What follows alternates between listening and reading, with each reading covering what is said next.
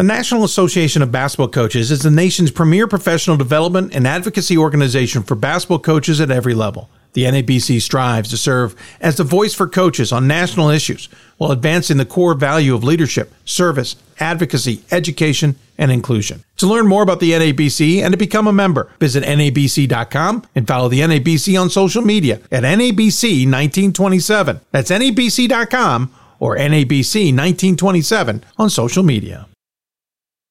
Welcome back to Hoopsville, everybody. Time to pivot to the women. I am using the word pivot a few times because our friend Phil has noticed I was using the word pivot, so I'm using pivot. And I'm going to use pivot as often as I can when I pivot to other topics. Got questions for us? Social medias are sitting there right there. We're also live streaming as well. And we're simulcasting on YouTube and on Facebook. A number of you watching us there. We appreciate it as we turn the corner to talk women's and our selections there. Reminder, we'll do it very similarly to the men, but we may come up with different decisions based on how we're kind of understanding the women to be doing a lot of these decisions, as it were. So, again, we'll have some conversations coming up with some coaches, too, as we spend some of the time there. On the women's side, we will hear from Megan Campbell from Brooklyn, and we'll be hearing from Nicole I forgot Nicole's last name, just drew a blank, Western New England, but we'll figure it out by the time we get there. Let's turn to the Hoopsville Hotline, and joining us there, it is Gordan Mann in the upper corner, Scott Peterson in the other upper corner, Riley Zayas alongside myself and me. When we get to the board, we will certainly have a better read on who's who and where they are. But in the meantime, gentlemen, good to have you. Gordan, great time of year, man. And the women didn't disappoint. We had some great games, including the very last one coming all the way down to the end. But depending on what you were watching, live stats or live stream, you may have felt that game ended differently. Yeah, you might have celebrated early if you were a Washington and Leaf fan. You did. Good news is you got to celebrate about 5 minutes later. Just a tremendous performance in that game by Schleusser, who had, what was it, 35 points and 29 rebounds or whatever. She the last regular season game of the year was the one with the most rebounds. So she saved the best for last, and a pretty good finish for what on Sunday at least was otherwise a pretty tame day. I know Gettysburg and Johns Hopkins was a good game, but I think we'll have both of them in the tournament. Aside from that, no real damage done to the bubble, which is, good for about 10 different teams who are hoping for one of about 2 different spots. Yeah, agreed. It was fun, to say the least. Scott, your thoughts on just the last week? I kept you on your toes a little bit, right? Yeah, it was really hard predicting bid thieves and analyzing which ones would be bid thieves. But I think at the end of the day, we had maybe 3, maybe 5, depending on how exactly you count them. And that was basically the exact number that D3 Bubble was seeing on the men's side. And I think that largely has to do not with specific conferences, specific team strengths, but just how the numbers often work out. I think the median is right in that 3-4 range. Sometimes you have more, sometimes you have less, but those are outlier years. Good point. Riley, you're perch in Texas, sir. How'd you see it all turning out? Yeah, Dave, it was certainly a fun week. Conference tournament week is always a lot of fun. You just never know what to expect. And it was interesting as the week went on. We seemed to see more and more of these kind of unexpected results. And as Scott kind of alluded to, we did see some bid thieves come about, especially yesterday. Today, obviously, Smith getting that win in the NEWMAC championship was big for a lot of teams on the bubble. And that may have been the most impactful game of the day when it comes to Pool C for the bubble teams, because had Babson won, it was going to definitely cause some damage to the bubble. So you just love this time of year and all the great matchups that unfold. And I'm excited to see what happens here in the next week with the NCAA tournament. Yeah, looking forward to it myself. All right, gentlemen, we at least should talk about quickly before we look at the table. We had to start to extrapolate ourselves and figure out who may or may not be regionally ranked at this point. Unable to #glean too much information from our committees. But Riley and Scott did some heavy lifting. I don't know if Gordan was involved or not, but did you have any major changes that we should be talking about, Scott? The major ones start in Region 5. We have Scranton moving from 3rd to 1st. So anyone who beats Scranton could benefit from that, which I believe is Only Catholic and Elizabethtown, or I can't remember if Scranton has another loss. And then we also pushed Gettysburg ahead of Johns Hopkins. That won't matter a ton since Gettysburg will be off the board with their automatic bid, but that does push them to a 3 spot, depending on how the committee is analyzing beating a 3 versus beating a 4 for any teams that have beat Gettysburg versus Hopkins. Then Region 7, we had a lot of changes. We decided to keep Baldwin-Wallace ahead of Marietta as they were in week 3. Both teams took a loss since then. Neither team beat a ranked team. So Marietta gained a very small amount of win percentage because they went 1-1 versus Baldwin-Wallace's 0-1.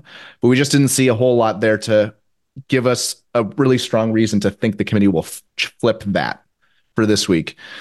We moved Ohio Wesleyan from 7 to 5th. They beat Wittenberg, so we think they'll be ahead of Wittenberg. And Wittenberg and Washington and Jefferson lost their first game, whereas Ohio Wesleyan got that ranked win over Wittenberg. So we feel comfortable with Ohio Wesleyan going to 5. And we ended up moving Trine into the 7th spot. So Wittenberg stays in at 6, but Trine moves in.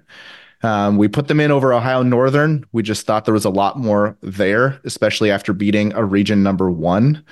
But that will be a big deal because a lot of teams have beat Ohio Northern and would have a lot of implications for the region if Ohio Northern is the one moving in instead of Trine, or if for some reason they both got in instead of Wittenberg. Region 8, Region 9 stayed the same, I believe. Region 8 was a tough one. Actually, we did move Carroll ahead of Illinois Wesleyan in Region 8, which is more of a hosting implication than any sort of Pool C picks. And then the other big change was in Region 10. We moved both Puget Sound and Occidental into the rankings after Cal Lutheran lost and, help me out with the other one, Texas Dallas lost. And we just saw both Puget Sound and Occidental winning their conferences, not losing in the week, rather than I think the other teams went 0-1. We think the resumes are pretty strong for them to move into the rankings. And there are some implications there of teams that have beat Puget Sound, like Illinois Wesleyan, like Willamette. All right. Well, I like it. Shall we at least pivot to the table and start looking at what we're going to do here early on? Again, we'll talk about who's at the table, and then we'll just talk about, en masse, who most likely were the selections out of the bulk. But we'll turn in that direction, shall we? And as we hit the table, we should point out, forgive me, I got to get rid of a screen off of mine. We have out of Region 1, Bates at the table. Out of Region 2, Springfield. Skidmore out of 3. Arcadia out of 4. Catholic 5. Emory's in the 6th region. Hope in 7. Illinois Wesleyan in 8. Whitewater in 9. And Mary Hardin Baylor in 10. And obviously some of these things are going to be very quick, but quickly for whoever wants to go with this, this is obviously how we start this off, right? We have one from each region. They're going to be picked. Some of this, as we said in the men's side, we'll hand wave at. We'll kind of get them in because we know they're getting in. But we got to start with this point and get one from each region to talk it all out. I don't know where we want to start here, but obviously if you want to just carte blanche, just looking, or not that, I'm sorry, at blush, just looking at it, if we were to select our first team, we should point out we have to start in Pool B, because Pool B has an at-large selection here that may not be sitting here at this table because they're not regionally ranked. But Scott, there is a Pool B because there's enough women's selected teams, or I should say there's enough women's teams in Division III who are not either in a conference with an automatic bid or are independent, and that is the key. And so we do have to make a Pool B pick, but it's somewhat obvious. I believe it is. So you caught me a little off guard in case it has for some reason changed. But I believe Berea and LaGrange would be the two under consideration. And Berea, I believe, is better in almost every category. Their SOS is just a tiny bit lower, but better common, 2-0 head-to-head. 150 points or 140 points of winning percentage. I think we will see Berea out of the CCS, Collegiate Conference of the South, claim the Pool B bid. Anybody's got a problem with that, we will put them in. Very good then. So there they are. We have put them on our Pool B selection. So Berea is into the tournament. All right, now we go to the Pool C, and we have these teams sitting here. Anybody want to just make an argument right out of the gate who your first pick would be? Again, A lot of these are going to come right off the table quickly, but who would be the first pick based on the data we have in front of us right now for these 10 programs? Yeah, I think, Dave, Whitewater is kind of that first team that really jumps out at you with the balance in their resume. I know they don't have the highest winning percentage on the table, but sitting there, sitting there where they have, the 846 win percentage, obviously the strength of schedule is the best on the board. Whitewater really sticks out there. I think they're going to be obviously a hosting resume. Several teams on this board are going to be hosting resumes, but Whitewater is a top 3 resume nationally. Top 3 of 5, and so I think it's going to be pretty easy to pull them off the board first. Anybody else have any other thoughts to add to that? Cosign. Very nice. All right, so the first team would be, just for practical purposes. Sorry, I'm looking for my caps lock. Sorry, who did you say, Riley? I had brain fried. Whitewater, yes, thank you. Duh. But at some point, there's got to be a group of these, because we got to save some time. So we know a bunch of teams are going to come off the table, most likely with their resumes here. By the way, Whitewater comes off the table. Who does replace them? Just Scott. I don't know who's updating that, by the way. I am. Wisconsin Oshkosh. Oshkosh, of course. All right. Do we have a group? Do you guys have a group of teams we think are going to come off to a reasonable level? I do, but we haven't talked about it beforehand. I think there's a fairly clear group of 5 that will come off in some order. And I have Catholic, Bates, Wisconsin Oshkosh, Johns Hopkins, and Illinois Wesleyan. Anybody got a counterpoint? Everybody think otherwise? Completely agree on that. Okay, I had, hold on, Catholic, Bates, Oshkosh, Hopkins, who? Illinois Wesleyan. Oh, okay, yes. Bob can rest easy. They're not waiting to the end to be picked, the Titans. All right, so if you're all good with that, we will hit save and pull them off the table. All right, they're gone. There we are. So they've been updated on our sheet, on our panel on the side there, as you can see. Whitewater, Catholic, Bates, Oshkosh, Hopkins, Illinois Wesleyan gets us to pick 7. Bates, Springfield, Skidmore, Acadia. Oh, no, I got to wait for Scott. He hasn't updated. I apologize. I'm rushing Scott there. That's my bad. Sorry, Scott. He's putting them in. And as you can see, as he's putting them in on our system, it's starting to change. So Trinity, Connecticut now moves to the top of Region 1, or at least to the table. Springfield remains there in 2. Messiah then jumps in on Region 5 after Johns Hopkins has left. Remember, regional rankings, folks, if you're just tuning in, anybody who's got an AQ, we've already removed. So it's the next one up who's got an at-large capabilities. Milliken jumps in at 8. Who am I missing? Concordia Moorhead jumps in at 9. So you're making the argument, and we'll go back to the regional rankings, that Dubuque can't get ahead of Concordia Moorhead. Concordia Moorhead's going to stay in that spot in Region 9. I think you're talking about Loras, and because Loras. Moorhead ahead of Loras in week 3, and they both went, I believe, 1-1, did not have a ranked win, did not see a reason to change that. Makes sense. Just wanted to confirm in case anybody was wondering at home.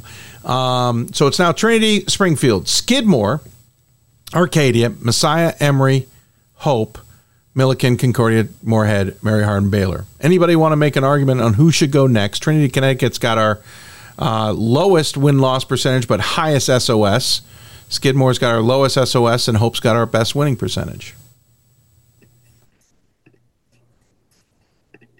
Don't all speak at once. Riley, you got a thought on who should go next?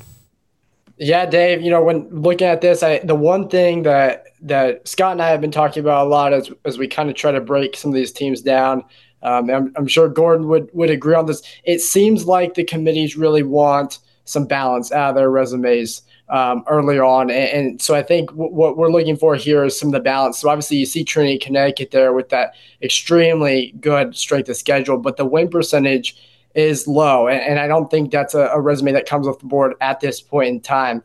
But I think, some of the resumes that stick out, Springfield, obviously, with that 815 win percentage, the 569 strength of schedule, the win over region number 2, I think that's a valuable there.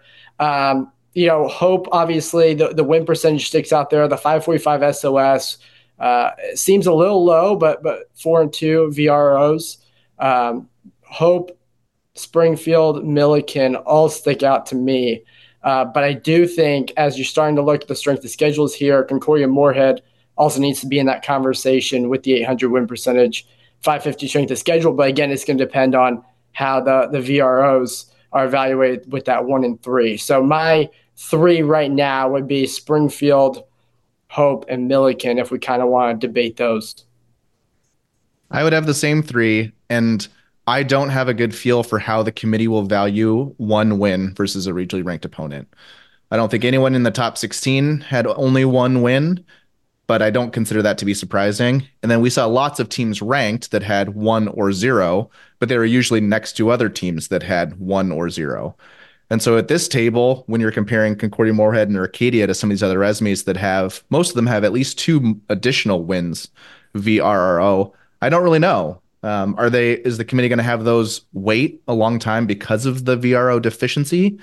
Or do they have their reasons to look at the resume as a whole and value it closer to, say, a Skidmore or a Mary Hardin Baylor? I really don't have a feel for that. Why is Messiah not in this group? Because if Springfield is. I mean, I would say the VRO. They have fewer wins, and their best one is worse. I was going to say the best one being a 5, I think is a pretty important note there within the VROs. And I saw lots of clues from the regional rankings and the top 16s that the women's committee is looking hard into those specific results. And Bethany said as much in the interview earlier. And so I think Messiah will wait just a little bit longer. Yeah, I got the same sense, Gordon, when I saw the regional rankings, especially the last one out where Messiah was sitting. It felt like they weren't getting a ton of push for what they had done. They didn't play a lot of top-end teams where it gave them any credit. Which just seemed like an odd year maybe. Maybe it was a conference. I'm not sure what. But they weren't getting a lot of push. So I think Messiah just didn't get the emphasis they got in the past. And so I think they're going to have to wait a little longer. They ultimately are probably getting in. Oh, not probably. They are going to probably get in. But, if you're sitting in the 7 hole, I'm not sure that's where they come off the table just yet. Makes sense. Go ahead, Scott. I have very little between Hope, Millikin, and Springfield. I think they could come off the table in any order. I do have Emory and Trinity of Connecticut in this area. But again, those slightly lower winning percentage but elite strength of schedule resumes, I don't have a good feel for how the committee will value them. They did not put Emory in the top 16, and that was before Emory lost a couple more games. So I think I could have gone either way, seeing them in the top 16. I kind of am guessing that the Hope, Millikin, Springfield trio will come off the board before the Emory Trinity duo, but those groups will probably kind of come off together. Yeah. Anybody got a consensus of? Sorry, go ahead, Gordon. I think Springfield and Millikin of the 3 are the 2. Hope's strength of schedule separates them from them by a pretty significant margin. Depending on what's being compared, Hope also beat Millikin head-to-head. I don't think that matters much which one goes first here. I don't think either are going to be hosting, but Hope did beat them head-to-head. Right. So who are we going with?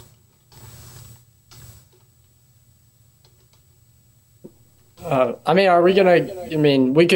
could take that trio, Scott and Gordon, if we want to take Springfield, Hope, Millikin.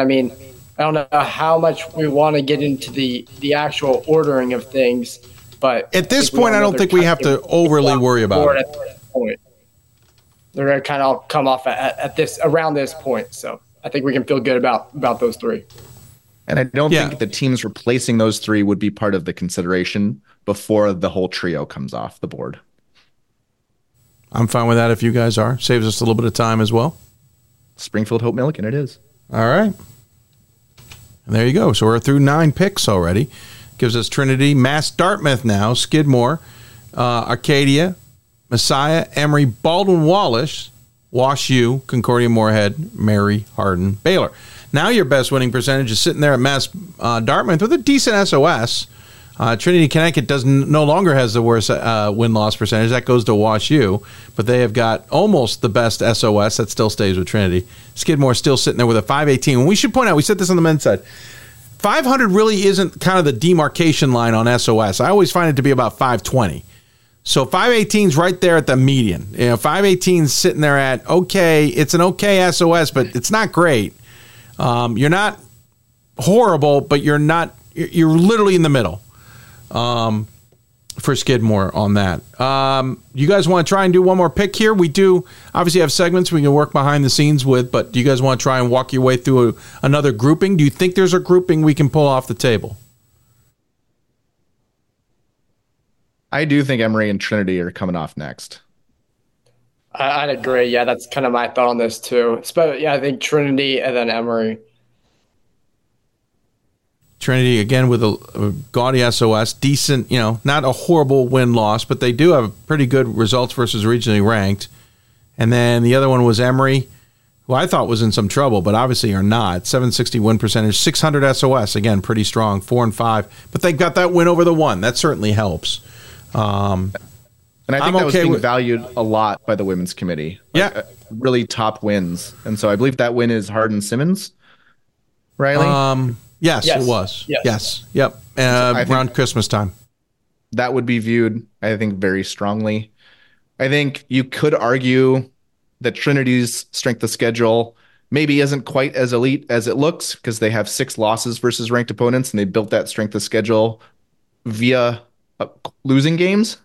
But I think the 4 wins VRO and one of them being over Region 2 demonstrates that they were able to beat top teams, and I think the committee will see it similarly, because that's what we're trying to do here, right? We're trying to guess what the committee will do, regardless of where we would value these teams ourselves or where we voted them in the top 25 poll. I agree. I'm okay with those two. Gordan, any overwhelming thoughts on that? No, makes sense. All right, so we will pick Trinity. Connecticut, we should point out. I would go Emory first, if it matters. Okay, sure. I'll do it that way. That's fine. And I've hit save. We're working on different systems here, folks, so my saves don't coincide with Scott's, or Scott's don't coincide with mine as we update different points of data. But that now puts different teams at the table for the 6th region. Shenandoah comes to the table, by the way. Of course, in the ODAC title game, just a blink away almost from winning it, but lost in overtime to W&L. Otherwise, Bethany Danley would have been off the table for a while, or off the call for a while. And then Middlebury comes to the table. Middlebury's got the worst winning percentage on the table at 654. But the best now SOS is WashU's, who's got the second lowest winning percentage. Here's what I suggest. If anyone wants to make a blush look at something here, we can. But I think this is a great point to pivot towards one of our conversations while we all discuss things behind the scenes. But anybody have any thoughts right out of the gate now that we've got this table on what you see right now that you think this could come down to for pick number 12? Dave, I really think what we're going to see here is, we got some interesting resumes. Obviously, you talked about Middlebury coming to the table, very, very low win percentage, but that strength of schedule above 600. I think we're seeing some teams here. Again, WashU's another one, win percentage below 700, but a strength of schedule above 600. A lot of regionally ranked results. Those are going to be interesting resumes to evaluate and how they stack up against an Arcadia or a Messiah or a Shenandoah, who are all going to be considered, or Concordia Moorhead even for that matter, as we head into our next pick.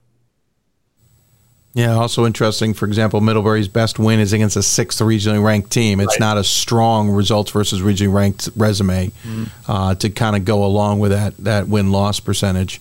Anybody else quickly before we pivot out?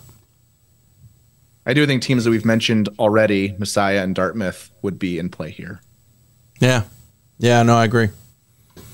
All right, we'll take a quick break. I'm going to jump onto the other camera here. We'll take a quick break. When we come back, we're going to hear from Western New England. They're back in the tournament. Great to have them since the pandemic.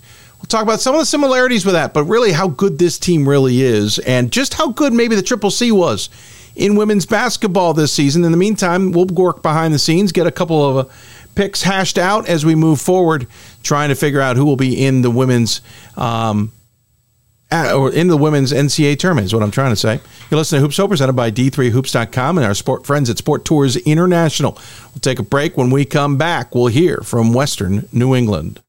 We've got more schools than Division I, more fans than Division II, and more upsets than March Madness. There's nearly 850 programs with over 11,000 games leading to 2 national championships. And we've been covering it all for over 2 decades. From Eastern to Occidental, from Puget Sound to Piedmont, from Southwestern to the University of New England, and from Hope to Calvin.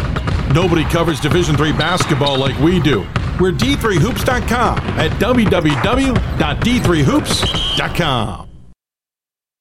Coach of the Year, Administrator of the Year, All-America Team, Wade Trophy. The WBCA doesn't just honor coaches, but players, administrators, and much more. The WBCA strives to honor those who have contributed to the advancement of women's basketball. Celebrate the present, honor the past, look to the future.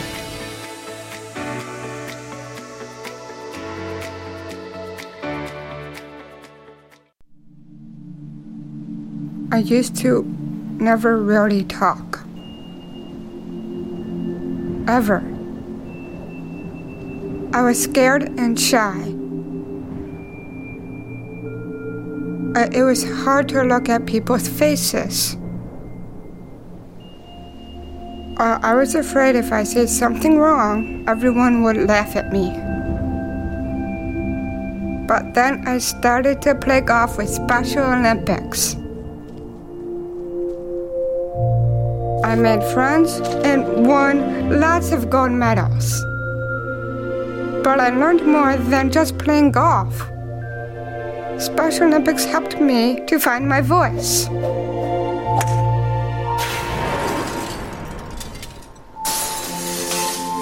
And now everyone else is speechless.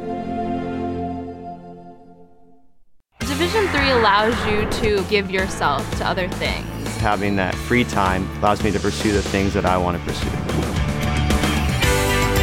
Division III athletics affords students the opportunity to, engage in the other interests in their campus and in their lives outside of that sport. It allows you to just be able to do everything you want to do. I wouldn't change it for the world.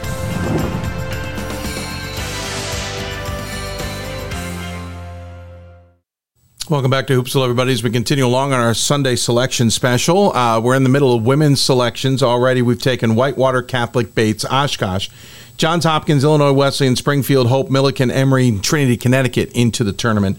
That's 11 picks of our, and we should mention Berea too. So that's 12 picks of 22. We're working on pick number 12 behind the scenes. But as we do that, we get a chance on this show when we do these segments to also talk to some of those teams who have gotten into the tournament already. For Western New England, they are punching their ticket once again since 2019, 2020, when they were in that large pick.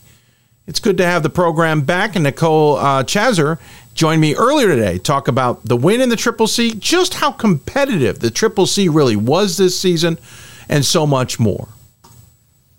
Now joining us on the Hoopsville Hotline, it's the head coach of Western New England women's basketball. It's Nicole Chazer. Thanks for joining me, Coach, and congratulations. Huge win for all of you to get back into another national title since first time we've seen you since the pandemic, dancing in March. You all have got to be thrilled.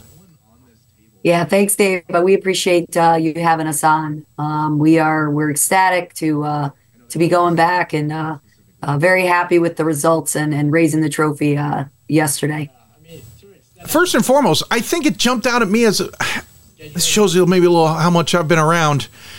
I couldn't believe you're in your 19th season. It doesn't feel like that, but you've certainly been through the roller coaster here with Western New England, and this is a program that I think maybe gets a little overshadowed, even on the men's side. You've always built consistency. I guess it's trying to get to this stage that hasn't always happened the way you wanted to. Yeah, I'm surprised too. 19 years, it flies by.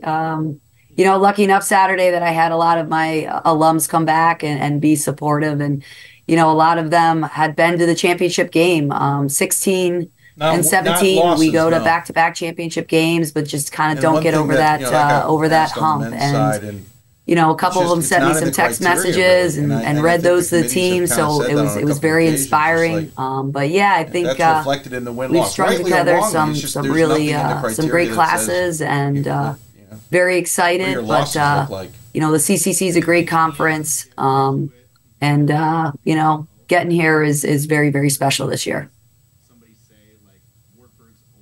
Sorry, sneaking into the back of those camera shots, we see the title trophies. Really cool to see that, well positioned. This was a fascinating conference, and maybe I should have dove in sooner because I think I didn't because I was a little skeptical of who to pick because you and University of New England finished a tie to top the conference, 13-3 each, 22-5 yourselves, 21-7 themselves. 12-4 for Suffolk and Roger Williams, just a game back. Suffolk's got 20 wins this season. Roger Williams with 18, and Endicott was lurking at 9-7. I'm more used to one or two of you kind of being at the top, and then everybody else is fighting for the middle ground and maybe ruin some days. This felt very top heavy this season. Oh yeah, and down the stretch, every game was so important. I don't think anybody really wanted to play each other, but I would say this year, by far, you hit it very competitive down the stretch. I think towards those last 2 weeks, it was like, we got to stay focused. Was like, if this person wins and or this person loses, how are things going to fall out? But yeah, I think very, very competitive year for us in the CCC all around. The other thing, too, about your program was you had maybe some losses that people dismissed that I kind of looking back in hindsight go, there was some signs here that this was a really good team that was ready to break out. You start the season with a 74-56 loss to Springfield. We'll talk about Springfield more in a minute. And I think it's easy to right there and go, okay, I'll touch base with Western New England later. You played Vassar, interestingly enough, about 10 days later, and had a 72-65 loss. And Vassar right now is a darn good 24-2 team. And so you went toe-to-toe with Vassar. And I think that's where it got missed because then Roger Williams lost 2 days later. You're like, okay, so this is a team with 3 losses in its opening 7 games. They're 4-3. We'll come back to them later. And I think that was our mistake because you guys went on a long winning streak after that, lost to Endicott in a close game, lost to Suffolk in a close game, but some long winning streaks there. It almost feels like that start really seasoned you all. Yeah, I think, the Vassar game, obviously, we had a nice lead in that game and we kind of let it slip. It was at home. But I agree. I mean, Vassar's, they're having an excellent season. So that for us was, hey, we wanted to get that one, obviously, but also prepared us for, conference. And obviously Roger Williams, Kelly does a great job. They're prepared. They've been, the front runner. But then you talk about Springfield. We always open with them. It's always a battle. So yeah, I think that really, really did prepare us. We felt really good about the year. We had 3 fifth-year players. We had a lot of adversity. 2 of those players tore their ACLs. So, with Abby Garaban and Lindsay Carey. So after that Curry and Suffolk game at home, we kind of had to figure out, ourselves a little bit. And we really got on track and started a little bit slow, but I think we picked up towards the end of the year. And I credit my team, their focus and having to change a little bit of the style of our play. Yeah, I think the injuries is kind of, you don't want to dwell on them enough, but you talk about the fact that Lindsay, out after 13 games this season. She was second on the team in scoring, if you look at it now, at 10.1 points a game. But you had Shayna Cooney leading the way at 11.8. You had Tara Laugeni, yep. Laugeni at 9.5. Lily Hedge, 8.9. These were players, you get to Abby then, who had started and played in 12 games at 8 points a game. These are players who all, as you said, had to kind of gain some more confidence, more experience. And I think that is even more credit to how many games you all were able to rattle off, especially in conference. You were tied with New England, but you swept them. All 3 games you saw them this season. This team really kind of found themselves.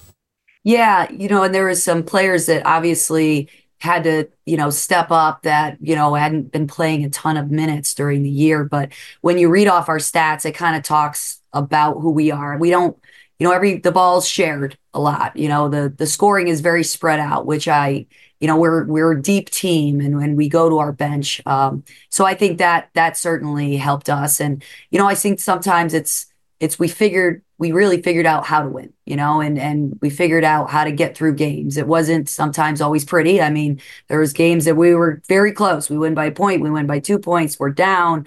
We really, really talked and stressed our defense and rebounding, and knowing that, if we can, put that on our back and say, hey, we're going to show up to the gym every day. Our defense is going to be excellent. We're going to control the boards. Offense will come. And we stuck around in a lot of games that we were down, and then kind of edged out with the last 6-7 minutes of the game.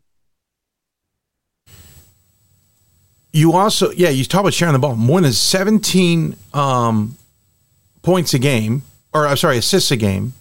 And it's a player we didn't even mention yet in Colleen Furlong, who's leading the way at 3+ assists a game, 100 so far this season. She certainly wasn't the only one, but she's not the one that jumps out because she's averaging 3.3 points and 3 rebounds a contest, but then 3 assists on top of that. But injuries can derail a program if you're reliant on those individuals in offensive positions. Yes, defensive, you can find people to find defensive places, but did you guys have to retinker the offense? Did you have to redo what you were planning to do, or was it literally you got these good pieces, we're just going to plug them in? Yeah, I think I love that you talked about Culling. I think she's playing her best basketball right now, to be honest with you. And if you look at our stats, it's something that we pride ourselves on is taking care of the basketball. There's not a lot of players that, don't have that assist to turnover ratio in the wrong direction. But I don't think we changed our offense. We probably controlled the clock a little bit more, definitely, focused on limiting other people's opportunities to have and opportunities. So defensively, we could be strong and maybe work the clock a little bit more offensively than we would have if we had some of those other players that got injured. But yeah, I think just the whole team in general, it's a very, very tight team. The culture's solid. And the one thing they talk about is, one unit. And I think that being so close as a unit, and every player, from players that play a lot of minutes to players that don't necessarily have the opportunity to get on the floor every game, they work extremely hard together, which is certainly why we have been successful this season. And we should point out, this is a team that's got 5 seniors or graduate students on it, including Furlong, who we mentioned. But it is the underclassmen, ultimately, who we've been talking about, who filled into those holes. I'm talking sophomores and freshmen in that sense, even some juniors. And that's, I don't want to look ahead of the NCAA tournament, obviously, and on to next season, but it's that experience that can provide some of the consistency we saw from your program before the pandemic, where you back-to-back 20-win seasons. This is, through adversity, you're getting a lot out of it. Yeah.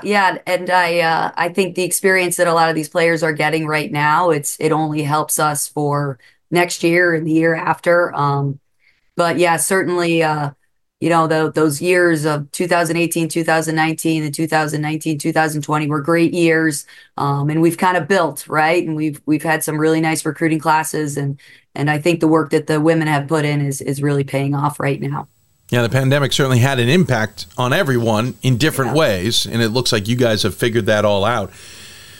Springfield's interesting. I don't think everyone appreciates just how many darn institutions are in Springfield, for starters. Every time I turn around, I'm like, oh, there's another one. And if you go just a little further outside Springfield, there's a whole mess more. Obviously, you have a background at going to Springfield. You're an assistant coach under Naomi Graves, and you obviously should play them every year. But what's that nucleus like? Because there's multiple schools in that area, multiple conferences. It's easy to just play those schools every year, which you do, which is awesome. But can that be a trap in some ways too? Like your schedule's always the same. We got it. We're good to go. No, I think the area is very strong. You have, obviously Springfield, but there's so many schools in our area that that are extremely strong, with coaches that have been there a long time and have done a great job. So, I think consistency sometimes isn't a bad thing. Knowing who you're playing and knowing the coach. But we've also liked to go out to region and out of region. And we went to New Jersey last year, and because I had to play, obviously Abigail Vance from New Jersey, but getting out of region isn't that bad. We do enjoy that too. Oh, absolutely. No, and that's the best part. I just love that you always play the certain ones, but then you always sprinkle in these other games. And to a point, you have to play that game, right? You have to also see, as you did in 1920, get yourself in a spot where you could get an at-large bid. You don't want to just rely on that AQ. Granted, got it all checked off this year. So there's a bit of a science there. It's easy to play the neighbor, right? But sometimes you got to branch out. Oh, yeah, 100%. And I think, setting yourself up for that, like that year in 2020, we obviously had some good wins. We didn't have to go too far. I mean, everybody was within a decent amount of time, but yeah, you certainly have to set yourself up with your schedule just in case you don't get to raise that trophy on Saturday. Well, and things are changing. The Triple C, like a lot of conferences right now up in the upper third of the country, is going through some changes, additions and subtractions and all of that. So you're going to almost have to reinvent what you normally do, because the number of games you're playing and who you're playing and how it's going to impact you is somewhat evolving now.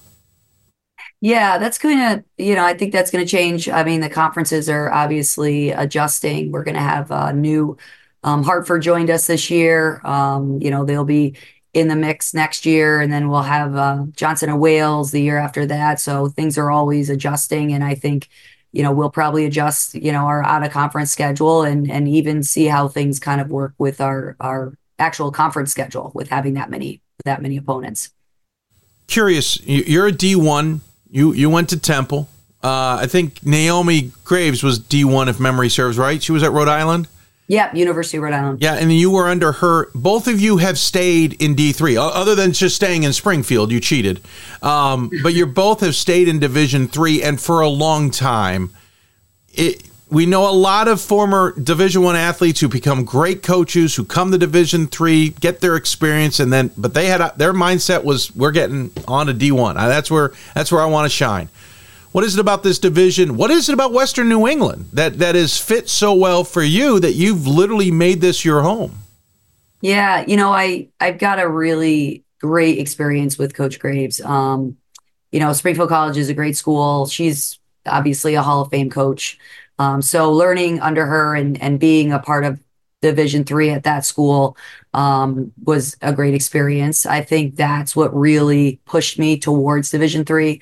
After that, I went to the University of Rhode Island for 2 years, and I was an assistant there. But then this job opened, and obviously being very close to Springfield was extremely attractive to me. The AD at the time, Mike Thulin, was a great mentor, and I've stayed here for 19 years. The colleagues that I have also been here a very long time. If you were in our gym on Saturday, the student body and the support was phenomenal. The gym was packed. It was a championship atmosphere. I thank my colleagues. I thank my athletic director, Jen Collins, our senior women's associate athletic director, Lori Mayhew. I think that support keeps me here. It makes me feel like this is, my family, because, I'm not from New England. I'm from Pennsylvania. So it's just a great place to work. And I love the balance that my students have, being an athlete, but also being able to be in clubs and so academically driven. But I certainly bring that Division I mentality to our women's basketball program. Yeah, I do hear that, though, from many a coach, that mentality. It's not a bad one, for sure. A little bit of a different perspective, but understanding the student athlete, right, is the paramount part of that. Pivoting back, all right, you're in the tournament. Monday you're going to hear Western New England mentioned on a bracket somewhere in a pod facing off against someone, likely on the road. Who knows how far on the road? Depends on the committee here. Any ideas? I shouldn't say it that way. Any preferences on where you all might end up and who you might play? No, and it's funny. Saturday, I got that question probably 100 times. My parents would love us to be in Pennsylvania somewhere so they could come and see. But we're excited about Saturday. We're excited for Monday at 2:30. No preference. Just happy to be back in the tournament. No, it's great to have you all back. Congratulations on a great season and emerging from what really turned out to be, I think, a better conference race than many of us appreciated from afar. And that's, I plead guilty. Should have jumped into the Triple C a little bit sooner with our conversations. But congratulations. Well done. Especially a 1-point win. Those can be nerve-wracking, right? Oh, that was extremely nerve-wracking. Great championship game. That's how you want it to be between the 1 seed and the 2 seed. But extremely stressful. I think I got a text message that said, from my former athletic director at the high school I was at, he said, "What was your heart doing at that last minute?" And I said, "I'm not sure it was even beating, honestly." But yeah, it was a great game. Not sure if my body was working, in fact. Yeah. Who knows? It's a blur. Well, congratulations again. Really appreciate it. Good luck in the NCAA tournament. Good luck moving forward, too. I have a feeling we're going to be talking just a little bit about the Golden Bears in the years to come. In the meantime, we always give the guests the final word. Any final thoughts you'd like to share with those who may be tuned in? No, I just appreciate you having us on and everybody, hopefully a little live stream action and then kind of follow where the Golden Bears are going to be. They're a very fun team to watch. Thanks again, Dave. Oh, thank you, Coach. Take care. Good luck, and we'll look forward to catching up with you down the road. Thank you. Nicole Chazar joining us here on the Hoopsville Hotline from Western New England.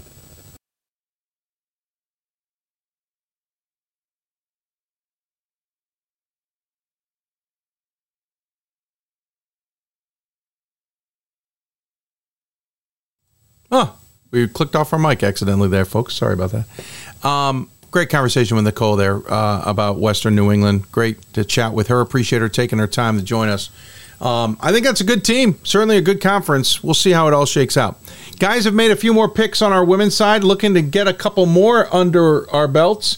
When we come back, we'll see where things stand and who's on the table and where we're going from there. You listen to the Hoopsville Selection Sunday Special from the NABC Studios. Thanks to our partners at D3Hoops.com and Sport Tours International. When we come back, we'll check in on the selection committee. The National Association of Basketball Coaches is the nation's premier professional development and advocacy organization for basketball coaches at every level. The NABC strives to serve as the voice for coaches on national issues while advancing the core value of leadership, service, advocacy, education, and inclusion. To learn more about the NABC and to become a member, visit NABC.com and follow the NABC on social media at NABC 1927. That's NABC.com or NABC 1927 on social media. Something I discovered in myself is that if I have a goal, then I can accomplish it. It's a well-rounded experience. At a Division III school, you're primarily a student athlete, so the school is really shaped around you developing yourself as a complete individual. It helps a lot that you have a family with your team that can guide you.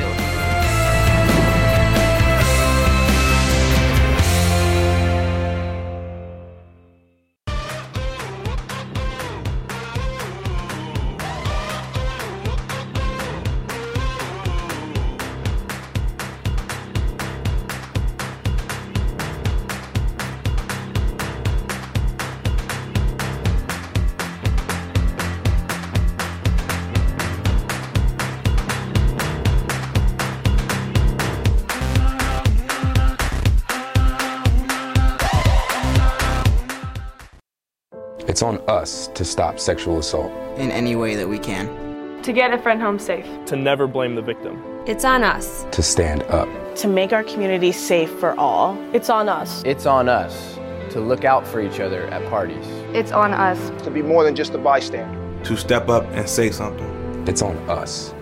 All of us. To stop sexual assault. Learn how and take the pledge at itsonus.org.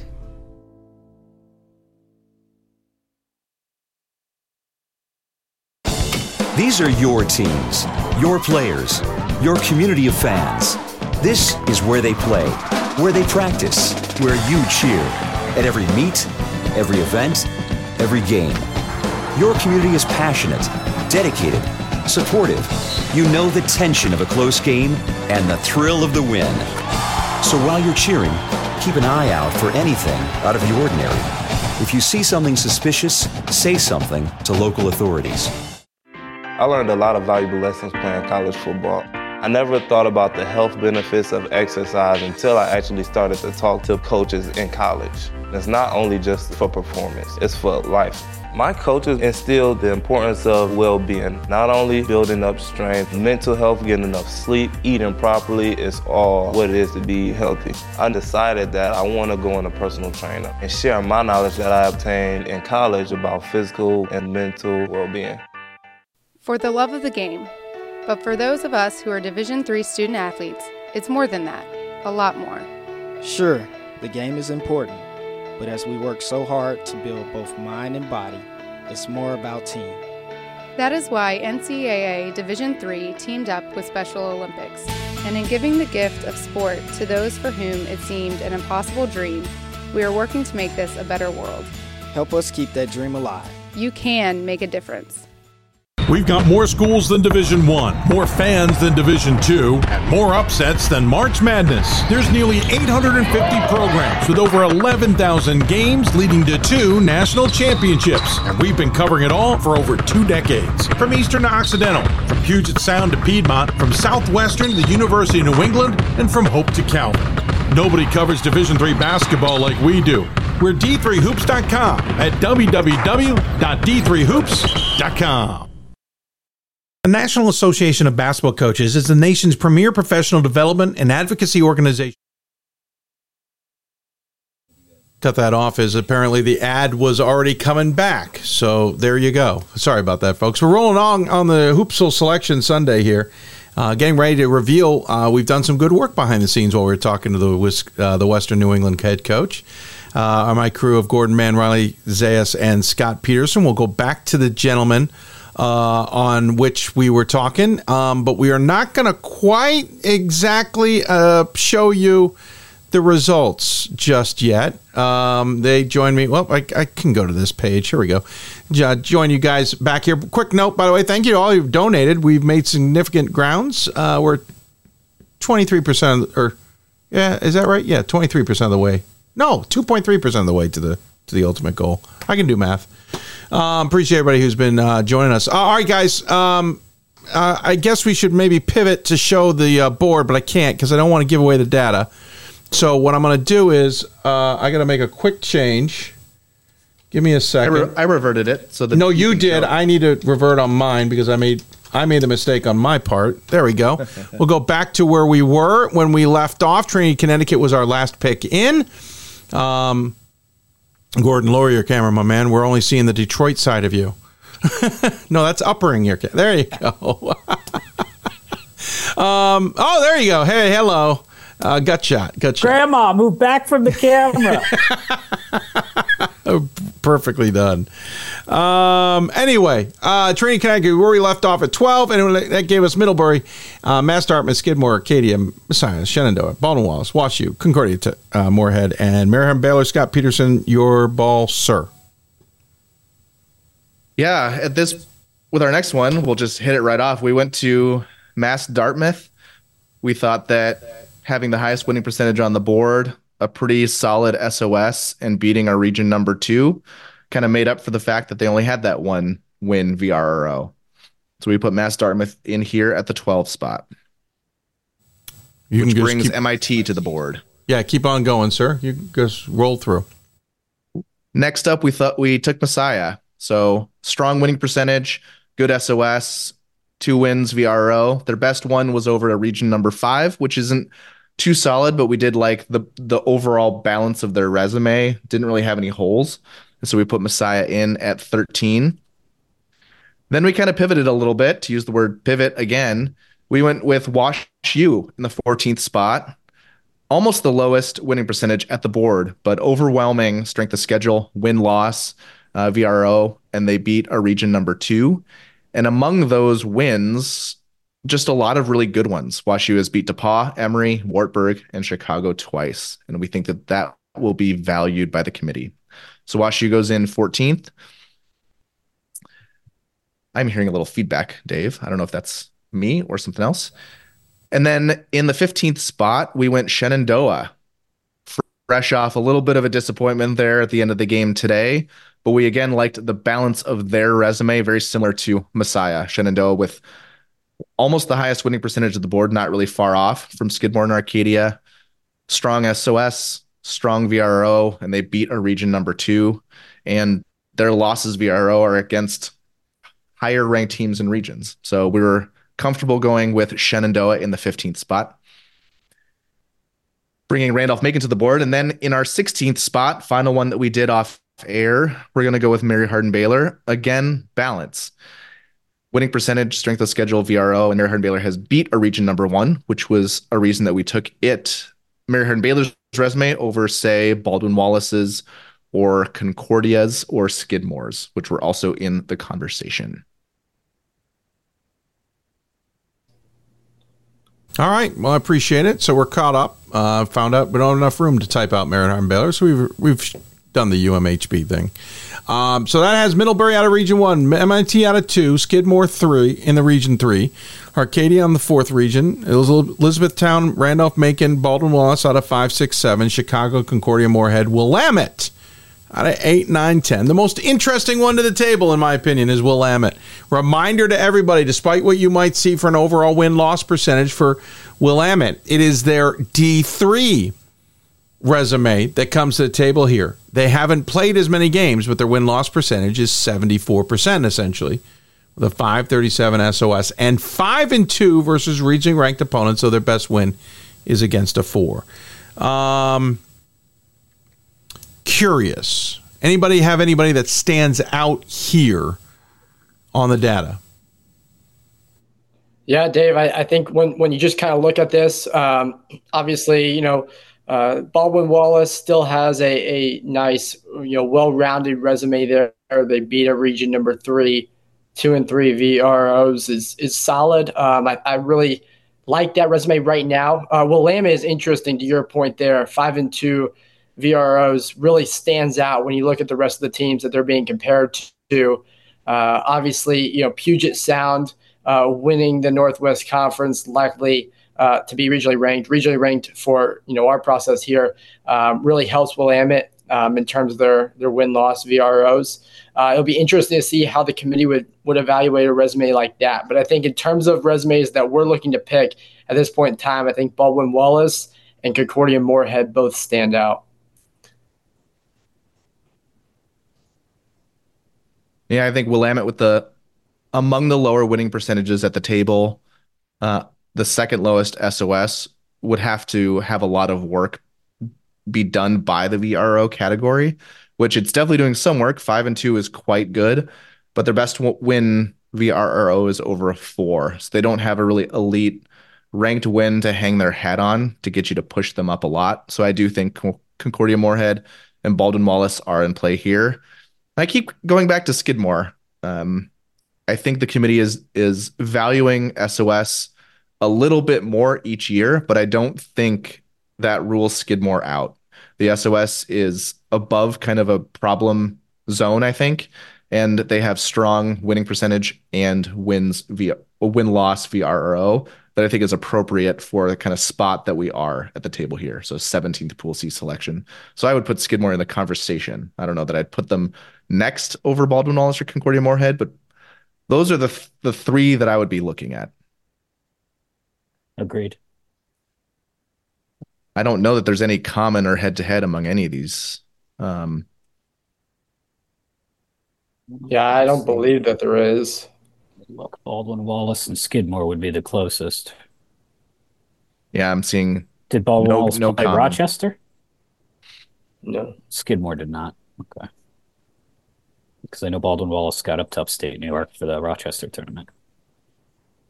And I kind of like Baldwin Wallace here. Again, Yeah, I do balanced resume. They've beat our region number 3, which is the best among this trio that we're considering.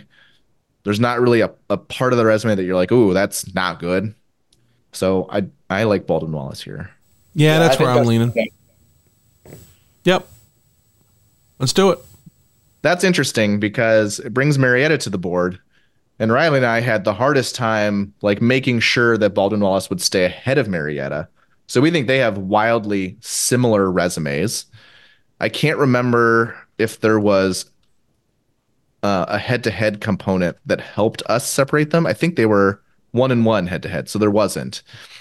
So that means that if we valued Baldwin-Wallace's resume almost identically to Marietta's, Marietta's probably solidly part of this conversation, with also 2 and 3 VRO, with the same best win.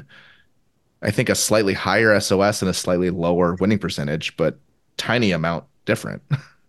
So I think it's almost the same conversation, but now with Marietta swapped in for Baldwin-Wallace, and I kind of would just pick Marietta. Yeah. I don't have a good argument against it. Yeah, as you said, I'm not even... So Marietta beat... Who did they beat in the OAC tournament? I know they were in the final. Baldwin-Wallace. They blew out Capital in the semis, so they did not add a ranked win there. Right. Right. Marietta has added a loss. They've beat Baldwin-Wallace and Gettysburg. Right. Yeah. So this is where if Ohio Northern is in instead, yes, that's what would flip where Baldwin-Wallace would. Because one of them has beat Ohio Northern twice, and one of them's beat them once, I believe. Right. And then look, Baldwin-Wallace doesn't get help from Trine, because if Trine's the team, Baldwin-Wallace lost to Trine too. So right. Even if we're wrong by not putting in Skidmore yet, I don't think whoever would come to the table, I think it's Ithaca, would be in play. So I don't think there's a whole lot to go on there. I probably would put in Marietta here and then pick through Skidmore and Concordia Moorhead. Yeah. Putting in Marietta brings Ohio Wesleyan to the table, which also has a very interesting resume like Willamette's. Higher winning percentage than Willamette, lower strength of schedule, not as good VRO, but has beat a region number 2, which is quite interesting. I'm still leaning Skidmore and Concordia Moorhead in some order over instead of Ohio Wesleyan and Willamette in some order. Do we think MIT is not really under consideration with the 704 winning percentage and 2 and 7 VRO? Because they've got a great SOS. They've beat a region number 3, and their winning percentage is above 700. Yeah, I mean, the win percentage is just really low compared to some of the other teams we're comparing right now. I mean, I can certainly see it, but 2 and 7 VROs isn't exactly standing out either. Because in the week 3 regional rankings, the committee had Middlebury ahead of Framingham State, which, there was 250 points of winning percentage difference and probably 120 points of SOS difference. So like very large in each direction that they had to balance out somehow. But they did put, I think, a 680 winning percentage Middlebury in over Framingham State in the Region 1 regional rankings in week 3. So I don't think that necessarily MIT is written out at this point. I still wouldn't go with them, but I wanted to bring it up just because the SOS is so strong. They have beat a region number 3, because if we're not talking about Elizabethtown or Chicago really, then a 3 is a pretty solid win at this table.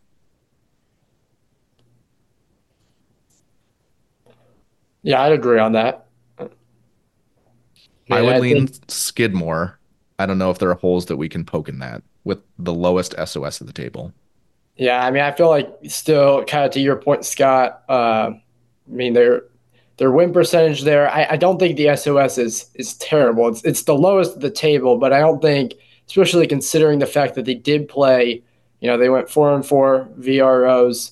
That's a solid number. I think Skidmore's a good pick here, probably followed by Concordia.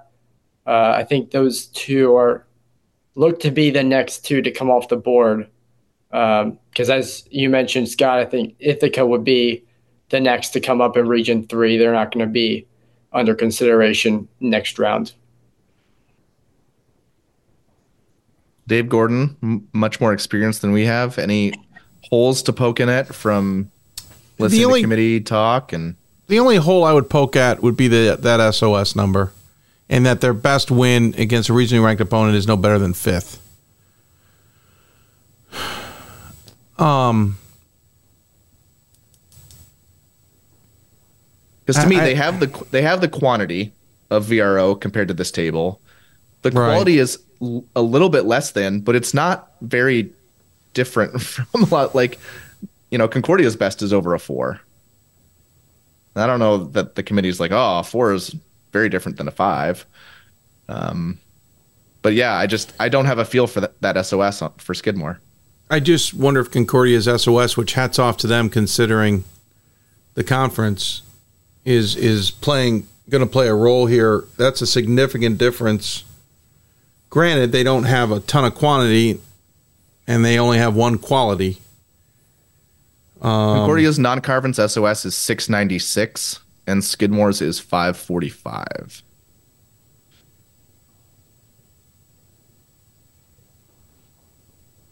I mean, I definitely see a case to take Concordia here. Putting in Concordia is a much more interesting decision because it brings Loras to the table. The implications of that are larger. But we're trying to guess what the committee will do. And they put Concordia behind Stout even before Stout won the last 2 games of the WIAC tournament. I don't know if there's a ton of information there. Yeah, I mean, it'd been interesting because I think that would have been a block, right? If what? If Stout had stayed, not won the AQ, they potentially were going to run a block there. Potentially, yeah. I think if Stout had just won the semifinal and lost in the final, we would have been taking them off the board. But if they had lost the semifinal, they still could have ended up ranked ahead of Concordia, and I'm not sure they would have been picked. So that definitely could have been a block. I'm the only reason I'd lean towards Skidmore is they've got at least a lot of games against regionally ranked opponents. The problem is it's not better than 5th in their wins, which means they had as we said on the men's show, you had 10 bites at the apple, and you only really did anything with 3 of them. These guys at least did half of that with 8 and 4, but it's not like they beat anybody stellar. And there's nothing the committee can really do about Concordia beating Gustavus once, because I think we all know Gustavus is really strong, but they weren't in the top 16. I don't think they're going to be ranked higher than 4th, and so you can't use the eye test. I think the Concordia SOS with a win-loss percentage of 800 is where I would go. I feel good about that. Which brings Loras to the table with the highest winning percentage, because it 50 points higher than Concordia's, a little bit worse SOS, the same win-loss VRO, but their best win is a 7. And I think that looks pretty poor. Well, I got an idea.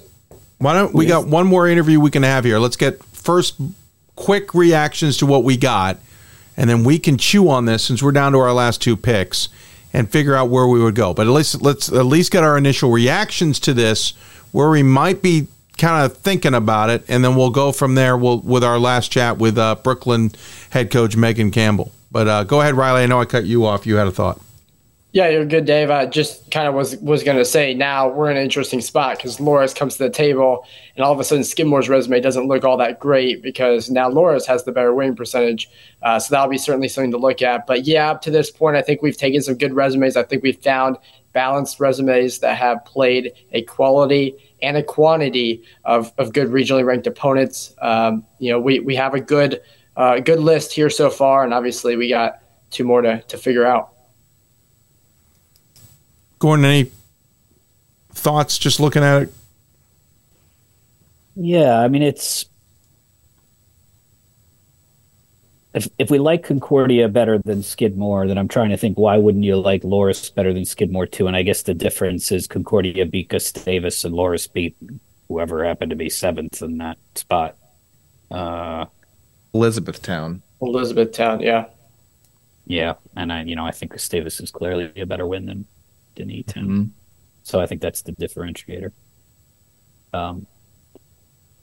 Something else for us to talk about, and we can do this after the break, is normally these picks have kind of stratifications where you feel like, okay, these X number of teams are locks, they're in, and then the others are where we feel pretty good about them.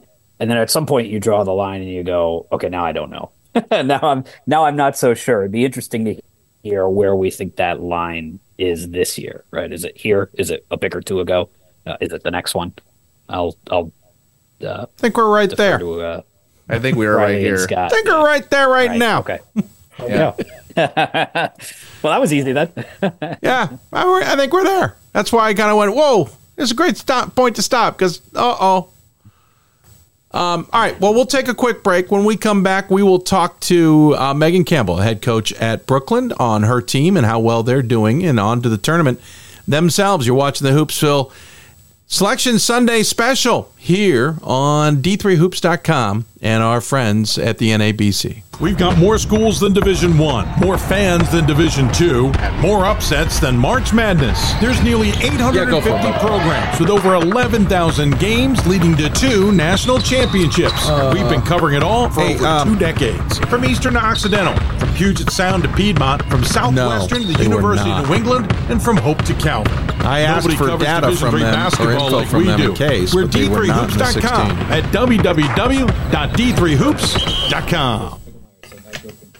Coach of the Year. Yeah, I saw that right after I selected. All-America team. After I said Concordia myself. The WBCA doesn't just honor coaches, but players, administrators, and much more.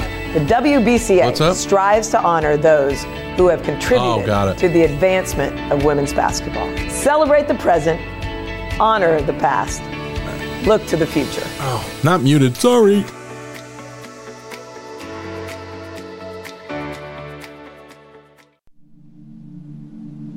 I used to never really talk.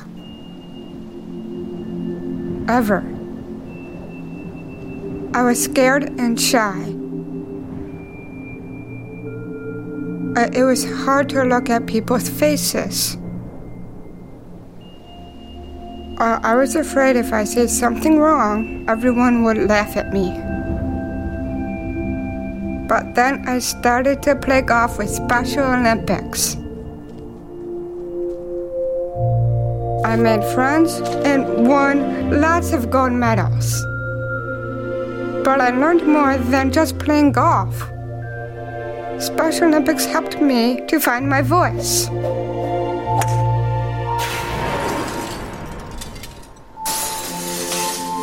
And now everyone else is speechless. Division III allows you to give yourself to other things. Having that free time allows me to pursue the things that I want to pursue. Division III athletics affords students the opportunity to, engage in the other interests in their campus and in their lives outside of that sport. It allows you to just be able to do everything you want to do. I wouldn't change it for the world.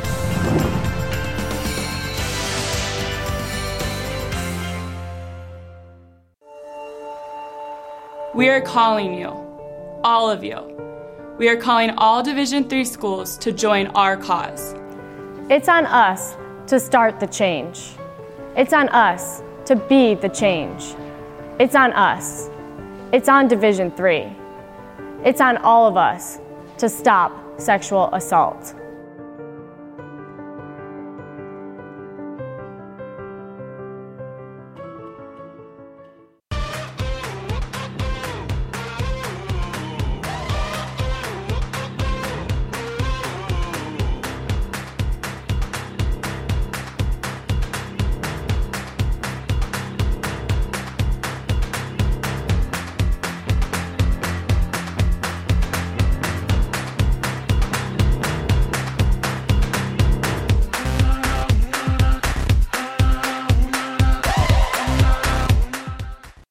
I learned a lot of valuable lessons playing. Welcome back to Hoopsville, everybody. As we continue along, sorry I didn't mute my mic there at the break, but we're back. All right, so we're working on the last 2 picks. A reminder, we've picked so far on the women's side, Whitewater Catholic, Bates, Oshkosh, Johns Hopkins, Illinois Wesleyan, Springfield Hope, Millikan, Emory, Trinity, Connecticut, Mass Dartmouth.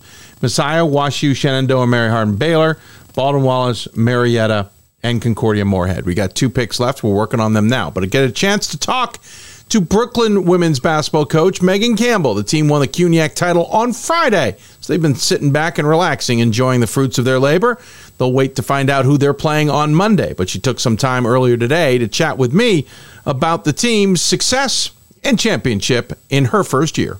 Now joining us on the Hoopsville Hotline is the head coach of the Brooklyn Bulldogs women's basketball team. It is Megan Campbell, winners of the CUNYAC, coach. Congratulations. I know that's a big deal to get that feather in the cap. Just take care of this whole AQ thing and not worry about sweating it a little bit on Monday. Congratulations. Yeah. Thank you very much. We really appreciate it. And thank you for having me. Absolutely. Appreciate you finding time. Obviously, you guys played a little earlier. CUNYAC wraps everything up on Friday. That's got its pluses and minuses. The minus is you got a little bit more of a condensed schedule at the end of the season. The advantage is you can enjoy the weekend, right? Yes, definitely enjoying it. Got past John Jay, 72-54. Previous game got past Hunter, 65-59. You've won 5 straight, 6 of 7, and 12 of 14. Teams really rolling at the right time. Was there any apprehension, though, going into the conference tournament that, this may not come to the end the way you want it to? I think, obviously every game we go into, we're expecting to win. We did drop 2 conference games this season, 1 to Hunter, and 1 to Baruch. So we knew that our backs were kind of against the wall. Every team's going to come out and give us their best shot every night. So I knew if we came out and played our game, we had a really good shot to take it all again. I'm curious how earlier this season may have impacted the way you played the rest of the way. You went out there and certainly challenged yourselves. You beat Stockton, lost to Kane, beat Rutgers Newark, and St. Joseph Brooklyn, lost to Centenary, got into conference play with John Jay, got a win. But then you took on Smith and NYU, 2 absolute behemoth teams. You lost to both of them, and I know maybe not the way you wanted to. They weren't close. You then got a win, and then you lost 2 more to Nazareth and Baruch. And I could see how that can derail it all. Just the wheels come off everything. You've lost 4 or 5. You've gotten beaten up.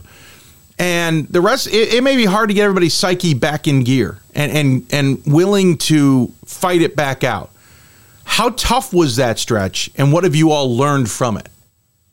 I mean, it was definitely tough. Playing NYU and Smith. I think it really, we're battle tested at that point. Going into the Nazareth tournament, we were really expecting to get 2 wins out there. We dropped that game. I think, our confidence got a little shaken. We had a lot of new pieces on the team this year. But after dropping the Baruch game, I think, our seniors hadn't lost a conference game in the 3 years that they had been there. So it was kind of a shock for them. But, we were just in their ear, like, it starts in practice. The next, starting the next practice, they just came, with a different level of focus for the remainder of the season. They really, stepped up to the challenge. And, we kind of challenged them as coaches. What do you want from this season? If we want to be, sitting with another championship, then this is what we're expecting of you. And everybody really rose to the occasion. Super proud of them. I think the other twist of this, too, is you're in your first year as head coach. You've been the assistant coach under Alex Lang for so long. He retires or steps down from the program after 20 years at the helm. This is really the first time you're going through it as a head coach. The first time you're hitting some really hard adversity, something like that.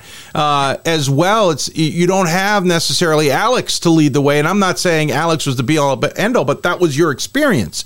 So to some degree, you had to, as a coach, also learn to deal with that as well. What was that experience like? Yeah, I mean, it was definitely tough. Like I said, Alex has built such a great program over the years. So taking that on, there's obviously a certain level of pressure that comes with it. But I definitely think it helped, I've played within the program, I've coached within the program, kind of made it a little bit easier. Obviously, I look at Alex as a mentor. We have a great assistant coaching staff. So it wasn't me handling all that pressure by myself. I was really able to rely on everybody around me, kind of talk through some things. Definitely some highs and lows this season. Points where, you got to look in the mirror and be like, you're good. You just got to stay focused on the goal that we had at hand. And again, since then, you've won 12 of 14. You took advantage of this CUNYAC, the best you could. Yes, you lost to Hunter in New Jersey City in conference and non-conference play. Baruch was the end of that stretch. It was your second conference loss. So you had some bumps in the road, but still 12 out of 14, not bad. New Jersey City's into the NCAA tournament as well. NYU's in, Smith's in. You certainly have played those challenging teams. So you had to have some confidence then going into the tournament that this is going to be yours. You could easily win this conference, get that AQ, get it buttoned up, and be celebrating next week. Yeah, for sure. We had a lot of confidence going into the final game. I think we really stepped up, like I said. Yeah, absolutely. Let's talk about your team, though. Erica James leads the team at 12.9 points a game. Alina Estrella at 12.3, 8.2 points from Dear Dorsey. They all also contribute in many other ways. Speaking of which, Estrella, 100 assists this season, 57 steals. Dorsey's got 53 steals with 34 assists, and James has got 49 assists herself. That's a heck of a trio you've got. Yeah, they're great players. Alina's coming in first year within the program. We've really challenged her. We're constantly asking her, just to do, things that she's not necessarily used to. She wasn't all that familiar with. We've really been focusing on like a zone defense this year. She wasn't that used to playing it. And then we just have constantly been challenging her within our practices.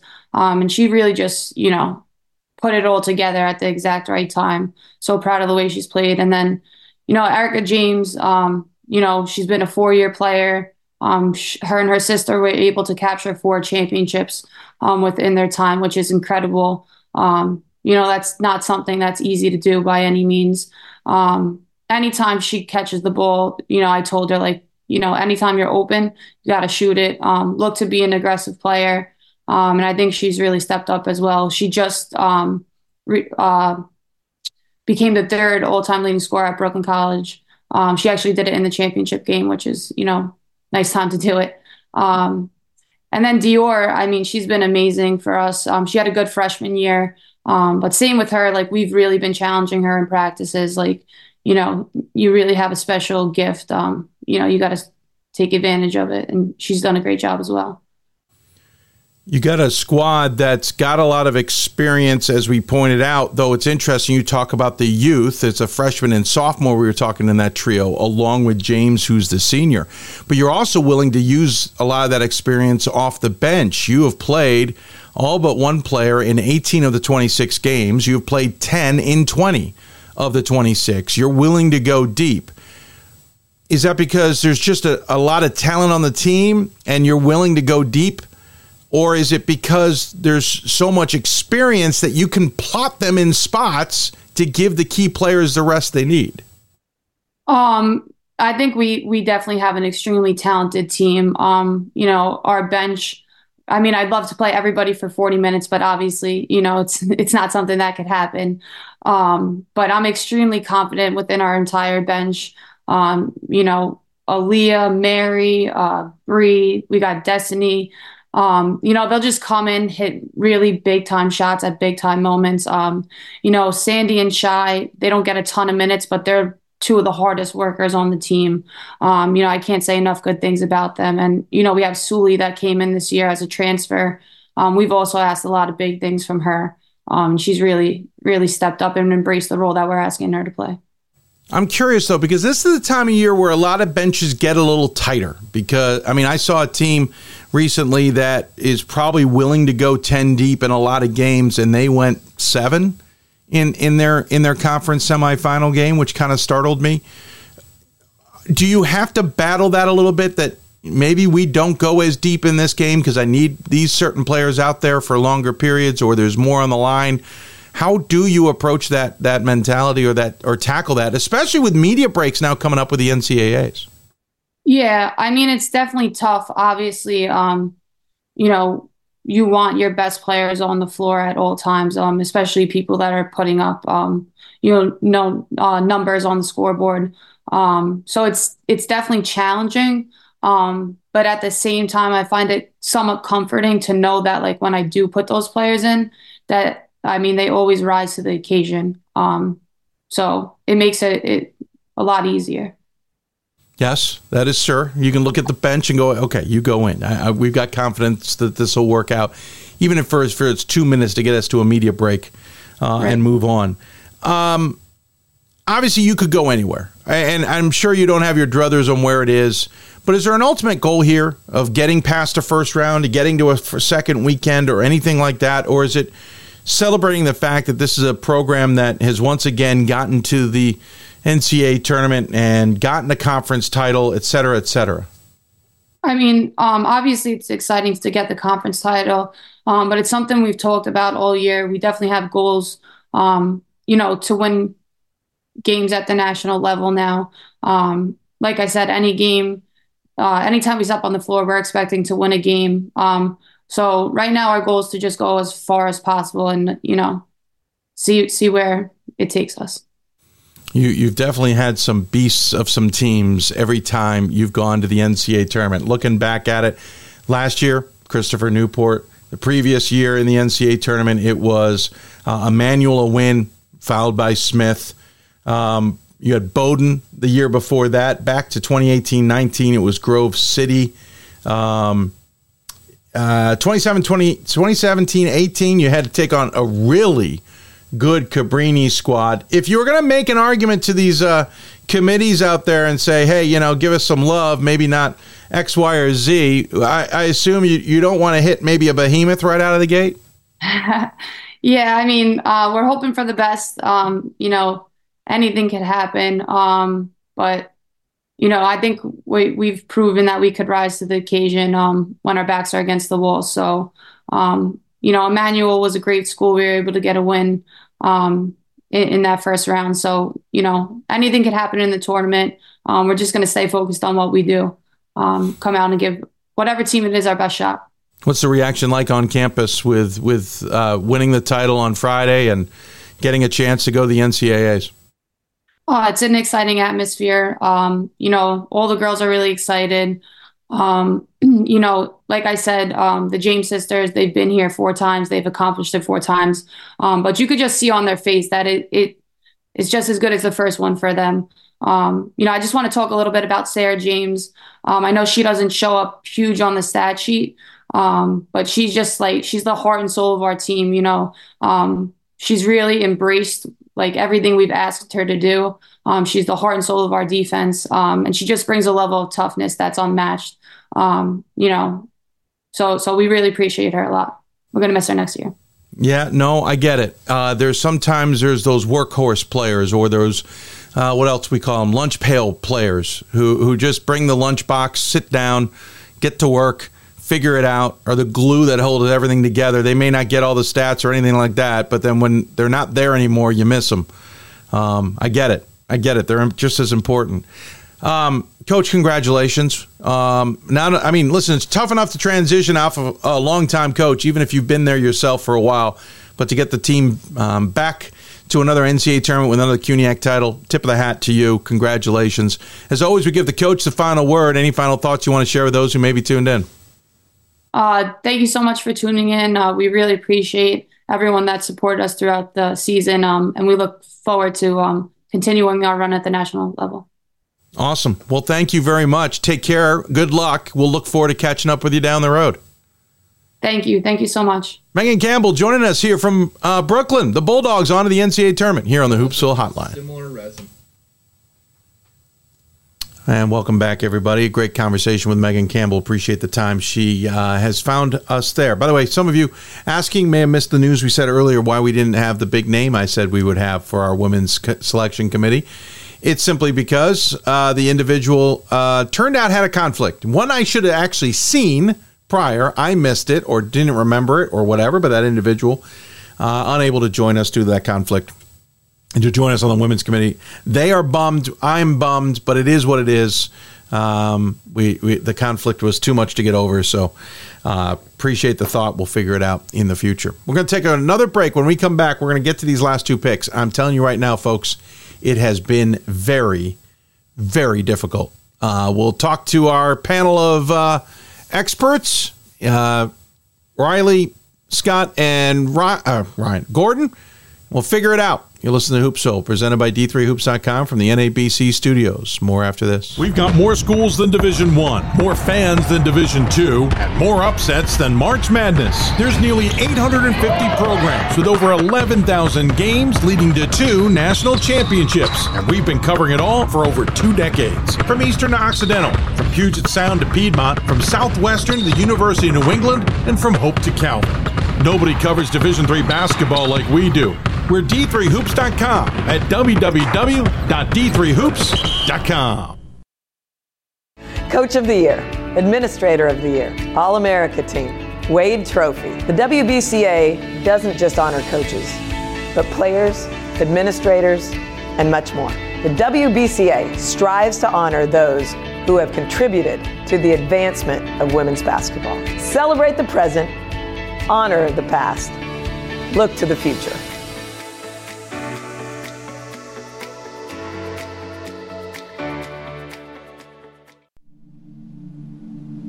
I used to never really talk. Ever. I was scared and shy. It was hard to look at people's faces. I was afraid if I said something wrong, everyone would laugh at me. But then I started to play golf with Special Olympics. I made friends and won lots of gold medals. But I learned more than just playing golf. Special Olympics helped me to find my voice.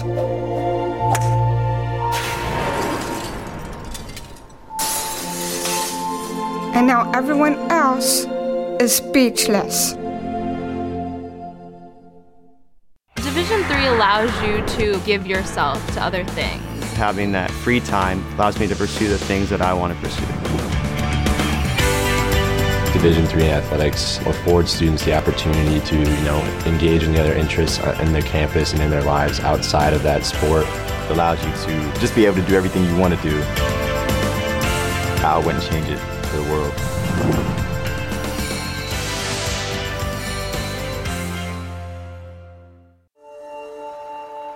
We are calling you, all of you. We are calling all Division III schools to join our cause. It's on us to start the change. It's on us to be the change. It's on us. It's on Division III. It's on all of us to stop sexual assault.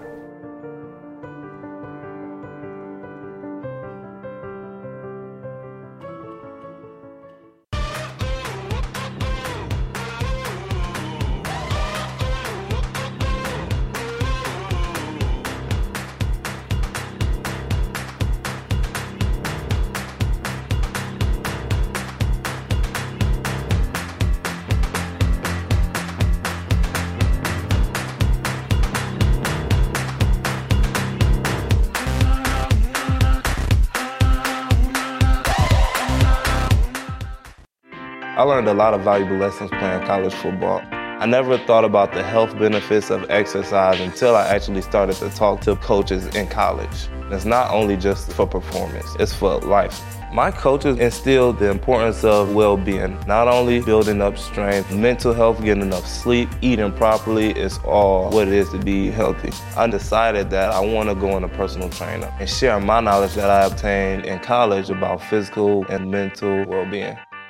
We've got more schools than Division I, more fans than Division II, and more upsets than March Madness. There's nearly 850 programs with over 11,000 games leading to 2 national championships. And we've been covering it all for over 2 decades. From Eastern to Occidental, from Puget Sound to Piedmont, from Southwestern to the University of New England, and from Hope to Calvin. Nobody covers Division III basketball like we do. We're D3Hoops.com at www.d3hoops.com. Coach of the Year, Administrator of the Year, All-America Team, Wade Trophy. The WBCA doesn't just honor coaches, but players, administrators, and much more. The WBCA strives to honor those who have contributed to the advancement of women's basketball. Celebrate the present, honor the past, look to the future.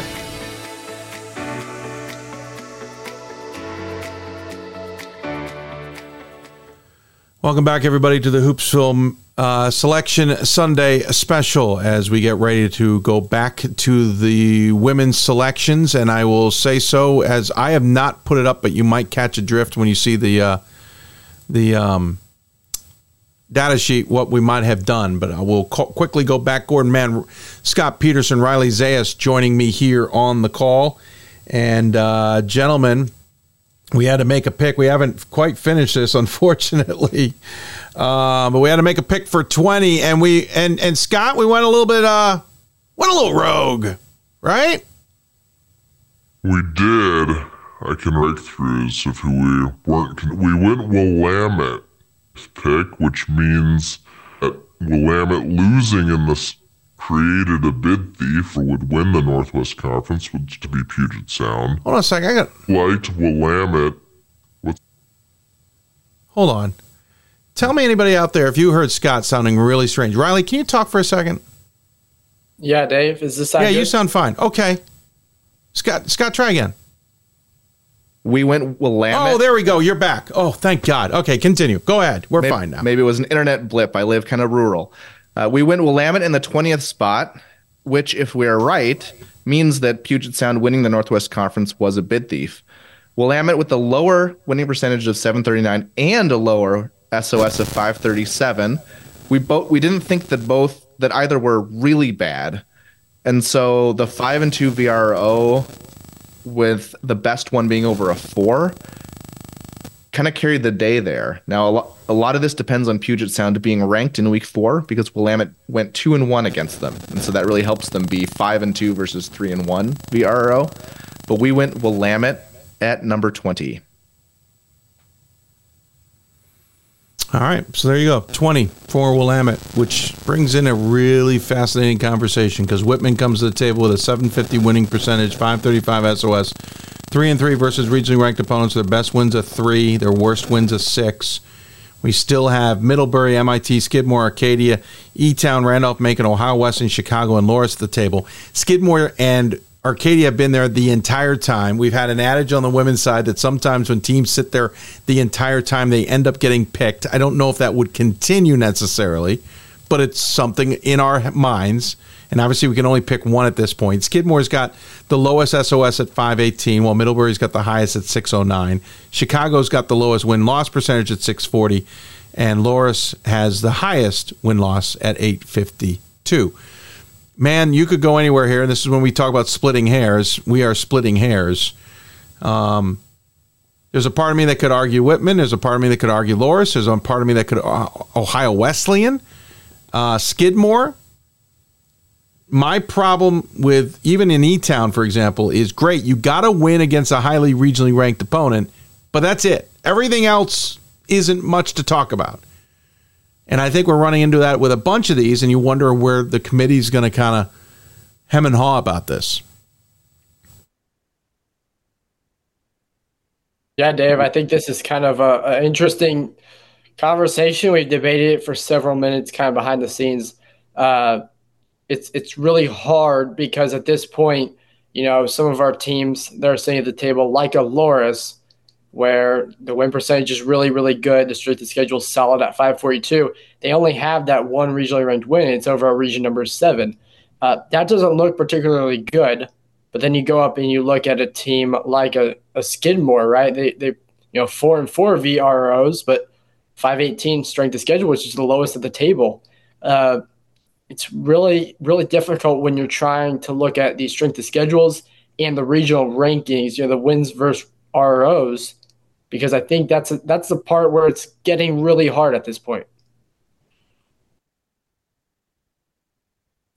Thinking back to the top 16s, I think based on winning percentage, strength of schedule, and VRRO quantities, that Hope was higher and DeSales was lower than I was expecting. But when you look at who those wins VRRO were against, you can see a really good reason to push Hope up and to push DeSales down. And that I really think the committee is saying, how good of a team did you really beat among your ranked teams? Which is why I've been pumping the brakes on Loras, even though every inclination I have is to put them in, either here or a couple rounds ago. But when you have one ranked win over a 7, I don't think that will be valued very well by the committee. And I don't know if that's enough to bring them down from a very good winning percentage and a strength of schedule that is right in line with all the other teams that we're discussing at the table. Yeah, that's the issue right now is where the win percentage is at. Like, you can see it's better than anyone else on the table by far.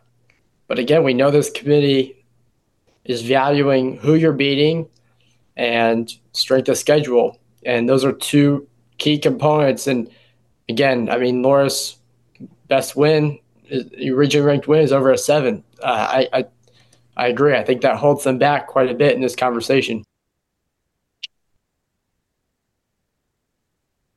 Should I walk through the teams that we kind of weren't considering at this spot?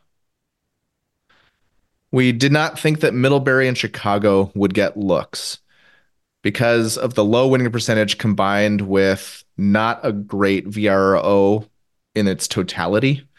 They had a lot of opportunities and won about a third of them. And we don't think that that will be treated very well, even though the SOS is great. But when the SOS is great, you often get a lot of VROs. And so you don't want to give double credit for merely playing in those games. You want to see a team that can win some amount of them, even though if your SOS is so good, maybe you don't need them to win as many as a team with a lower SOS. We still think Middlebury and Chicago will not be under consideration. In a little bit of a similar sense, we don't think Macon will be under consideration. They have a less elite SOS, but also a similarly low winning percentage. Elizabethtown and MIT, we also did not consider because there just really wasn't a strong reason to pick either of them. MIT has a great SOS. Elizabethtown has beat a region number 1, but that's kind of it for both of their resumes. And the rest of the resumes don't stack up well at this table. And we also thought that Arcadia would sit with only one ranked win and it being over a 6 and not having the highest winning percentage or strength of schedule at the table. If you're going to talk about any piece of criteria, you're going to pick somebody else. You're not going to pick Arcadia, even though no single piece of criteria is the worst at the table either. Which leaves us with Skidmore, Ohio Wesleyan, Loras, and Whitman. Skidmore and Loras are the higher winning percentage, but there's questions about some of the quality backing it. Whereas Whitman has beat a 3 and Ohio Wesleyan has beat a 2, but they have both lower winning percentages and lower SOS. So we're kind of having to pick between very different types of resumes and trying to divine what the committee is going to value most. And they're from different geographies, and I don't believe that there's any common or head-to-head to help us out there. Yeah, I don't believe there is. Skidmore is 2-0 common, and Loras is 1-0 common. I don't know if that's terribly interesting when neither of them have lost to a common opponent. And I don't believe that there's anything else. And we've kind of already talked about this ad nauseum off air. I don't know what flashes of inspiration we're going to have. We're just going to have to pick. And I think you said, Gordan, that you just think the committee's going to put Loras in. And I'm kind of leaning that way too. It feels like a little more of a mental machination to get Skidmore, Ohio Wesleyan, or Whitman in than it does for Loras.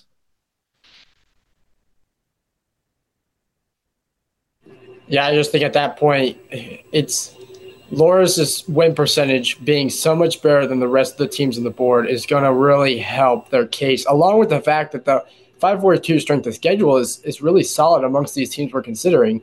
It's the best amongst the teams we're considering, right? Like those are two big criteria. Obviously, you talk about consistency across the board. They're not valuing certain criteria above others, is what we've been told.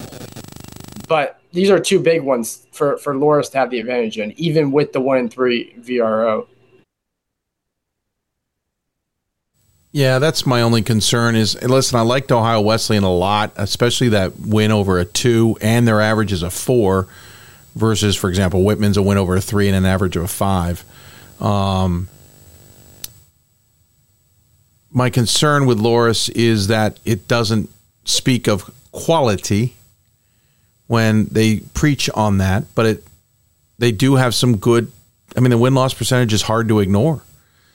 I think we were talking off air, W&J last week getting regionally ranked with an above 900 win-loss percentage. I think at some point the win-loss percentage is going to just be too ugly, not an ugly number, but too big a number, too big a elephant in the room to ignore. Is the 852 there? It's certainly better than Skidmore's 815, and it's better than the 840 or the 542 strength of schedule. So I certainly lean towards Loras, but I just the back of my mind wonder if it's if they're going towards a little bit more like the men do it, if it's going to be an Ohio Wesleyan. But again, at this point, if we get this one wrong, okay, so be it. We are literally splitting of hairs. I think Riley makes a great point too. If we are considering these 4, Loras not only has the highest winning percentage, they have the highest strength of schedule. And I think that will absolutely count for something, even if it doesn't reflect it in the ranked wins. It means that you are overall playing stronger teams and winning at a higher rate than the other teams were considering. Just for the record, I now wish my puppy was here after Gordan showed off his cat showing up on the camera shot. My only Marbles vote is for Middlebury, in case you were curious. Oh, wow. Really off the wall. My only counter to that would be, okay, great win-loss percentage, pretty decent SOS. It's above the median, but you played 4 games against regionally ranked opponents. Your best win was a 7. You didn't win against anybody else. So your win-loss percentage was built on basically everybody in the middle. I don't know what that means. I don't. I just don't know what if that means that they should be in or not. And listen, I'm a guy who appreciates win-loss percentages. I think at some point in time you got to give credit to the team who gets there by winning the games and winning a majority of their games, a vast majority of their games. So I've always been that side of it. I'm just trying to understand what the committee might do. Same. Ohio Wesleyan's ranked losses are 2 to DePauw, who's a region number 2, 2 to Wittenberg, who we have at 6th in week 4, and 1 loss to Washington and Jefferson, who was 6th last week and who we have unranked in week 4. So the loss still counts, but they did tally some losses against teams at the bottom of their region among the ranked losses. Loras's 3 losses are to Wartburg, who we think sticks at number 3. And but again, I also don't want to read too much into like the ranking of your losses either. Yeah, that's a good point, Scott. I was just going to say, the 3 losses to Wartburg. I mean, that gives a little context there to the 1-3. But again, it doesn't make it any better, right? Yeah, I mean, I think if you gave me $1,000 and said you have to bet on who the committee is going to pick, I'd put it on Loras, is who I think. Well, why don't we just take a vote and go from there? Unless it's a draw for some reason. Who's in favor of Loras? I am. So that's 3. It doesn't matter what my vote would be. Let's put Loras in. No, I mean, I wanted to see what it would be, and then I would make my mind up. Yeah. All right, let's put Loras in as our final pick. And when it's not Loras, you can say that was your pick, right, Dave? Whoever it was. I did write down Ohio Wesleyan. I have written down Ohio Wesleyan. Just for the record. Not sure that's who it would be. I mean, heck, Whitman certainly has a strong resume there too, which would really make bracketing interesting. That was the thing I was looking at, is how do you differentiate between those 2 teams? But I don't. I mean, that's how I. For me, Loras's win percentage is what would drive the ship there. So, yeah. And by the way, Coe would have gotten to the table, but not a great resume. So last year we picked Randolph-Macon as our last selection at 19, and it ended up being Wartburg, an ARC team. This year, with Macon on the board, we go Loris from the ARC, and we will find out tomorrow if that and any of our previous 20 selections are correct. Yeah, the one other quirk that I think we should just mention here is Region 3 had Skidmore there the whole time. Region 4 had Arcadia there the whole time. We have seen instances where a region has gotten quote-unquote shut out by automatic bid on at-large bids. We have also heard on occasion committee members say, well, they were there the whole process, although we think that's more of an aberration. So it would be weird to have 2 regions get shut out instead of 1. But I'm not disagreeing with the results that we came to with the what happened. I'm with you, Gordon. I wouldn't be surprised if Arcadia or Skidmore happen to pop up on our screen. Hats off to Arcadia's coach, by the way, with what she's done with that program. But I think when it's 2 of them, maybe it's better chance of it happening than that one who just constantly sits there. Yeah, might be easier to leave 2 off than 1. That's right. Yeah, but we'll see. Right? I mean, we'll play this out and see where it takes us. All right, quickly with that in mind, quick thoughts on hosts, considering there's NYU, Catholic, maybe 1 or 2 others that the men are likely going to be having host. I'm curious who, Scott, we'll start with you because I have a feeling you might have thought of this. Who do you think might be hosting in the opening weekend? So my assumption is that the committee will kind of seed and pod everyone as they wish. And if NYU and Catholic cannot host, they would move it to the 2 or 3 seed in the pod rather than going down to your 17th and 18th overall seeds. I have no idea if that's going to happen. We'll see what Ryan and Pat think. But so NYU, I have NYU, Rhode Island College, Bowdoin, Transylvania, Whitewater, Newport, Scranton Catholic, Bates, Wisconsin Oshkosh, DeSales, SUNY New Paltz, Smith, Carroll, Wartburg, and then from Texas, Hardin-Simmons, which may pose some geographical difficulties that might lean Mary Hardin-Baylor. We will see there. And if NYU and Catholic cannot host, the kinds of teams that might be ready to host could be Gettysburg, Johns Hopkins, maybe if you go a little bit further down, Vassar or Messiah. By the way, we have guaranteed a Northwest Conference host. No, I guess we haven't, because they could fly them both out, couldn't they? Right. Yeah, that's a good point. I imagine both those will be flying. And so the wrinkle is with Millsaps winning the SAA, they can bust to Mary Hardin-Baylor. They cannot bust to Hardin-Simmons. So if Hardin-Simmons has the much better resume than Mary Hardin-Baylor, but if you if you pick Hardin-Simmons as your host, you are adding 2 flights to whatever your current bracketing is. Because you need to fly Millsaps somewhere, and then you need to also, well, I guess you could just 1, right? If you fly Millsaps to the Texas pod. But if you put Millsaps elsewhere, they have to fly there, and you still need to get a team, the 4th team into the Texas pod with Hardin. We have only 2 Texas teams, right? 3. Trinity, oh, sorry, right. Mary Hardin-Baylor. Yeah. Right, sorry, right. The rest of the country has enough flexibility. I loved hearing Bethany talk about they want to be creative. They want cross-region pods. So I'm, my backyard is the Midwest here. And so I'm really interested to see, we got to split up 3 WIACs, 3 CCIWs, 2 MIAAs, 2 MIACs, and 2 ARCs. And 3 NESCACs, yeah. So I think it could get really interesting in the Midwest. I hope that they are super creative, but if the hosts are 3 Wisconsin hosts and Wartburg, you don't have a ton of flexibility. Yeah. Riley, thoughts? I'm sorry, go ahead. Oh, Gordon, no, go for it. Yeah, go ahead, Gordon. As I say, where you can get the flexibility and where we've sometimes come down a little differently than the committee is when you don't flip the pods and you have, say you have 2 Wisconsin teams, a Michigan team, and I don't know, an OAC team playing, and you get them, somehow you get the Wisconsin teams against each other or something, or where you could just flip the pod and where you were traveling and you could put you could mix it up a little bit so you don't have 2 Great Lakes teams playing each other and 2 Region 9 teams playing each other. That's where we've come up with things in the past and say, if you just, all you have to do is flip these 2 pods around and you have a different matchup that you're likely to never see again. But the committee's been much, much better at that overall. Mm-hmm. True. But we've seen like Hope played 2 CCIW teams that are going to be in it, and Illinois Wesleyan played Whitewater. So you can't have those cross-region rematches in the first round, which is going to make it, a little more difficult.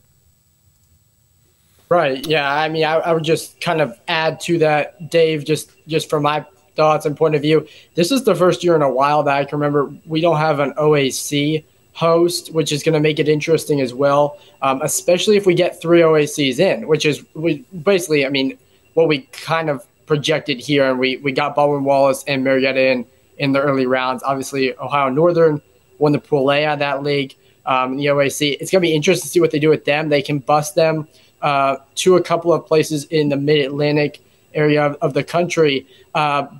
But at the same time, we got some teams there, too, on the East Coast that they're going to have places to go. So I'm interested to see what they do there, because I don't think that our OAC teams can get to the Midwest pods. If Illinois Wesleyan had been hosting, there was a chance that there was 1 or 2 OAC teams that could get there. But if Carroll ends up hosting over Illinois Wesleyan, that's not going to be the case. So something interesting to keep an eye on there. And yeah, the Midwest is going to be interesting just because there are so many teams from the same conferences, right, that they're going to have to split up. So going to be interesting to see the way the bracketing looks from that standpoint.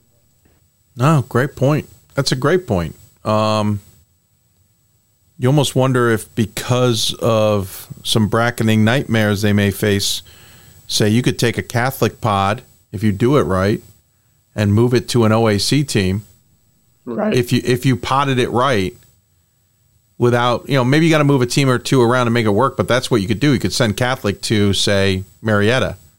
Yep. And do it there. Yeah, interesting. See how that breaks down.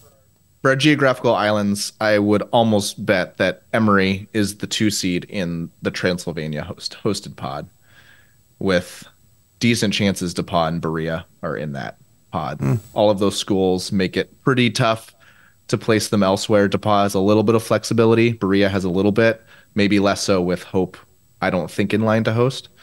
But I think Emory has to be at Transylvania unless you are adding a lot of flights in that opening round. Yeah, I'm trying to think. We don't have a lot of teams down there, do we? Who came out of the SAA? Millsaps. Right. Sorry, this is where the brain definitely starts shutting down. And I got to be ready tomorrow for selection shows, but luckily I don't have to be the one who I can write my stuff out. But and then the USA South was Southern Virginia, right? So that team could easily get to Marietta or somewhere, but that can't really help you with the Emory issue. Yeah, and interesting. I think I have Washington and Lee just out of the hosting. Did I read that?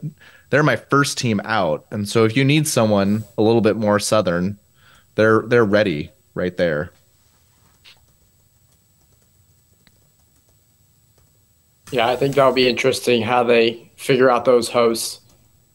The Transylvania pod could be interesting too, because DePauw and there's is more of a 2 seed, but they're limited geographically on what they can do.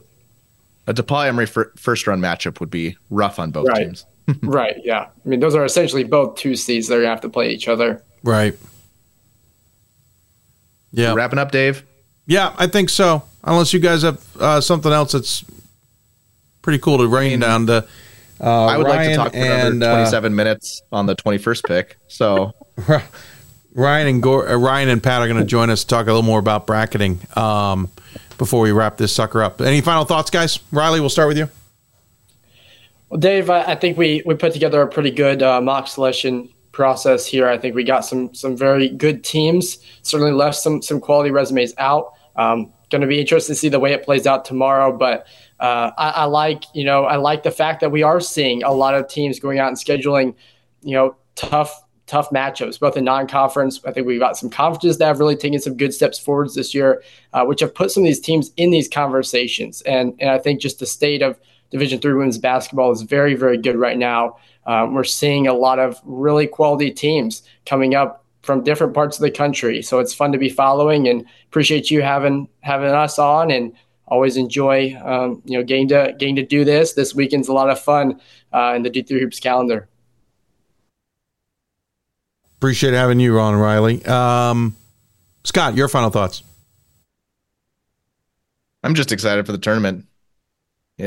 For a fan, it is so exciting with one and done games. It's probably a little more fraught for the participants, but as a fan, when you can see when you can see upsets so readily, it's a ton of fun. Yeah, agreed. Gordan, final thoughts, sir. I'm going to go a little bit off track here, do something a little different. So my theory is if you are listening to this, you are at this point, at 10:45 on the East Coast, you are probably a big Division III basketball fan, and I'm guessing you may be you may be into broadcasting. Do yourself a favor and go listen to one of the best calls of the weekend, and a weekend with a lot of calls.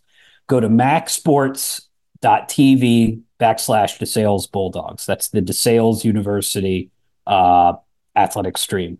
Pull up the last 3 minutes or so of the DeSales Stevens basketball game. DeSales, spoiler alert, loses on two. Yeah, we picked them as an at-large. But two missed free throws. After Stevens missed 2 free throws, the call from our friend Mark Simon is spectacular. It is controlled disappointment as the DeSales broadcaster. He is silent when the shots are taken. He doesn't overtalk. And just the camera angles that they go through to give you the different looks around the gym, including one near the end, which shows just all of the DeSales fans with their arms crossed in silence as Stevens is celebrating at center court. Just a first-rate job by them, and just a great. And we look forward. Their reward is they'll get 3 more games, right? And for DeSales, they'll be one of the hosts. But if you like just high quality broadcasts at this level, go watch the last 3 minutes. It's worth watching. It proves you don't need to have all the bells and whistles, right? Yeah. You just need a quality. If you know what you're doing with the tools you have, you can make the cameras sing. You can make the pictures tell the story. And then if you have a quality broadcaster who knows what they're doing, who's not into rah-rah, who's focused on getting the job done, and they know how to do it, and some of that's teaching. Listen, so these students, I want these students to learn too. But you're right. Mark nailed that. And I know that crew. I was really impressed with the crew, how they worked their way through the camera shots and got to tell that story. It was a job well done, and I enjoyed my time watching it as well. Good use of that, sir. Bravo to you. Guys, thanks very much for your time. Really appreciate it. Get some rest. I know I won't, so get it for me. And we'll look forward to catching up with you. Maybe we'll get some of you guys on Monday's show to kind of break down what we end up getting from the committees. But in the meantime, we'll catch you guys down the road. Thanks, everybody. Riley Zayas, Scott Peterson, Gordan Mann, and I echo Gordon's point about going to watch that DeSales broadcast. Going to take a very quick break. I'm going to jump back to Ryan, Scott, and Pat Coleman talking bracketing, but I got to do it by taking a break to do it, if that makes any sense. So bear with us. Going to take a very short break. We're going to get those guys back on, talk bracketing, and more. You're listening to Hoopsville Selection Sunday special. We wrap it up when we come back. The National Association of Basketball Coaches is the nation's premier professional development and advocacy organization for basketball coaches at every level. The NABC strives to serve as the voice for coaches on national issues while advancing the core value of leadership, service, advocacy, education, and inclusion. To learn more about the NABC and to become a member, visit NABC.com and follow the NABC on social media at NABC 1927. That's NABC.com or NABC 1927 on social media. Something I discovered in myself is that if I have a goal, and I can accomplish it. It's a well-rounded experience.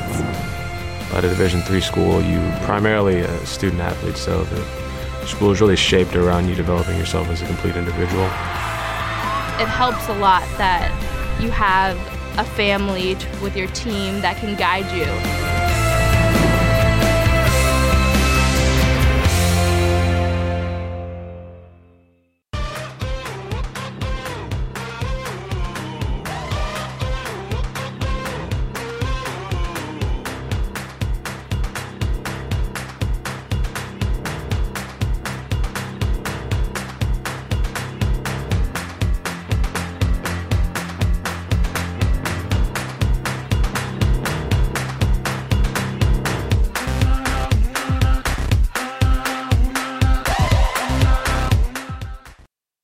It's on us to stop sexual assault in any way that we can. To get a friend home safe. To never blame the victim. It's on us. To stand up. To make our community safe for all. It's on us. It's on us to look out for each other at parties. It's on us. To be more than just a bystander. To step up and say something. It's on us.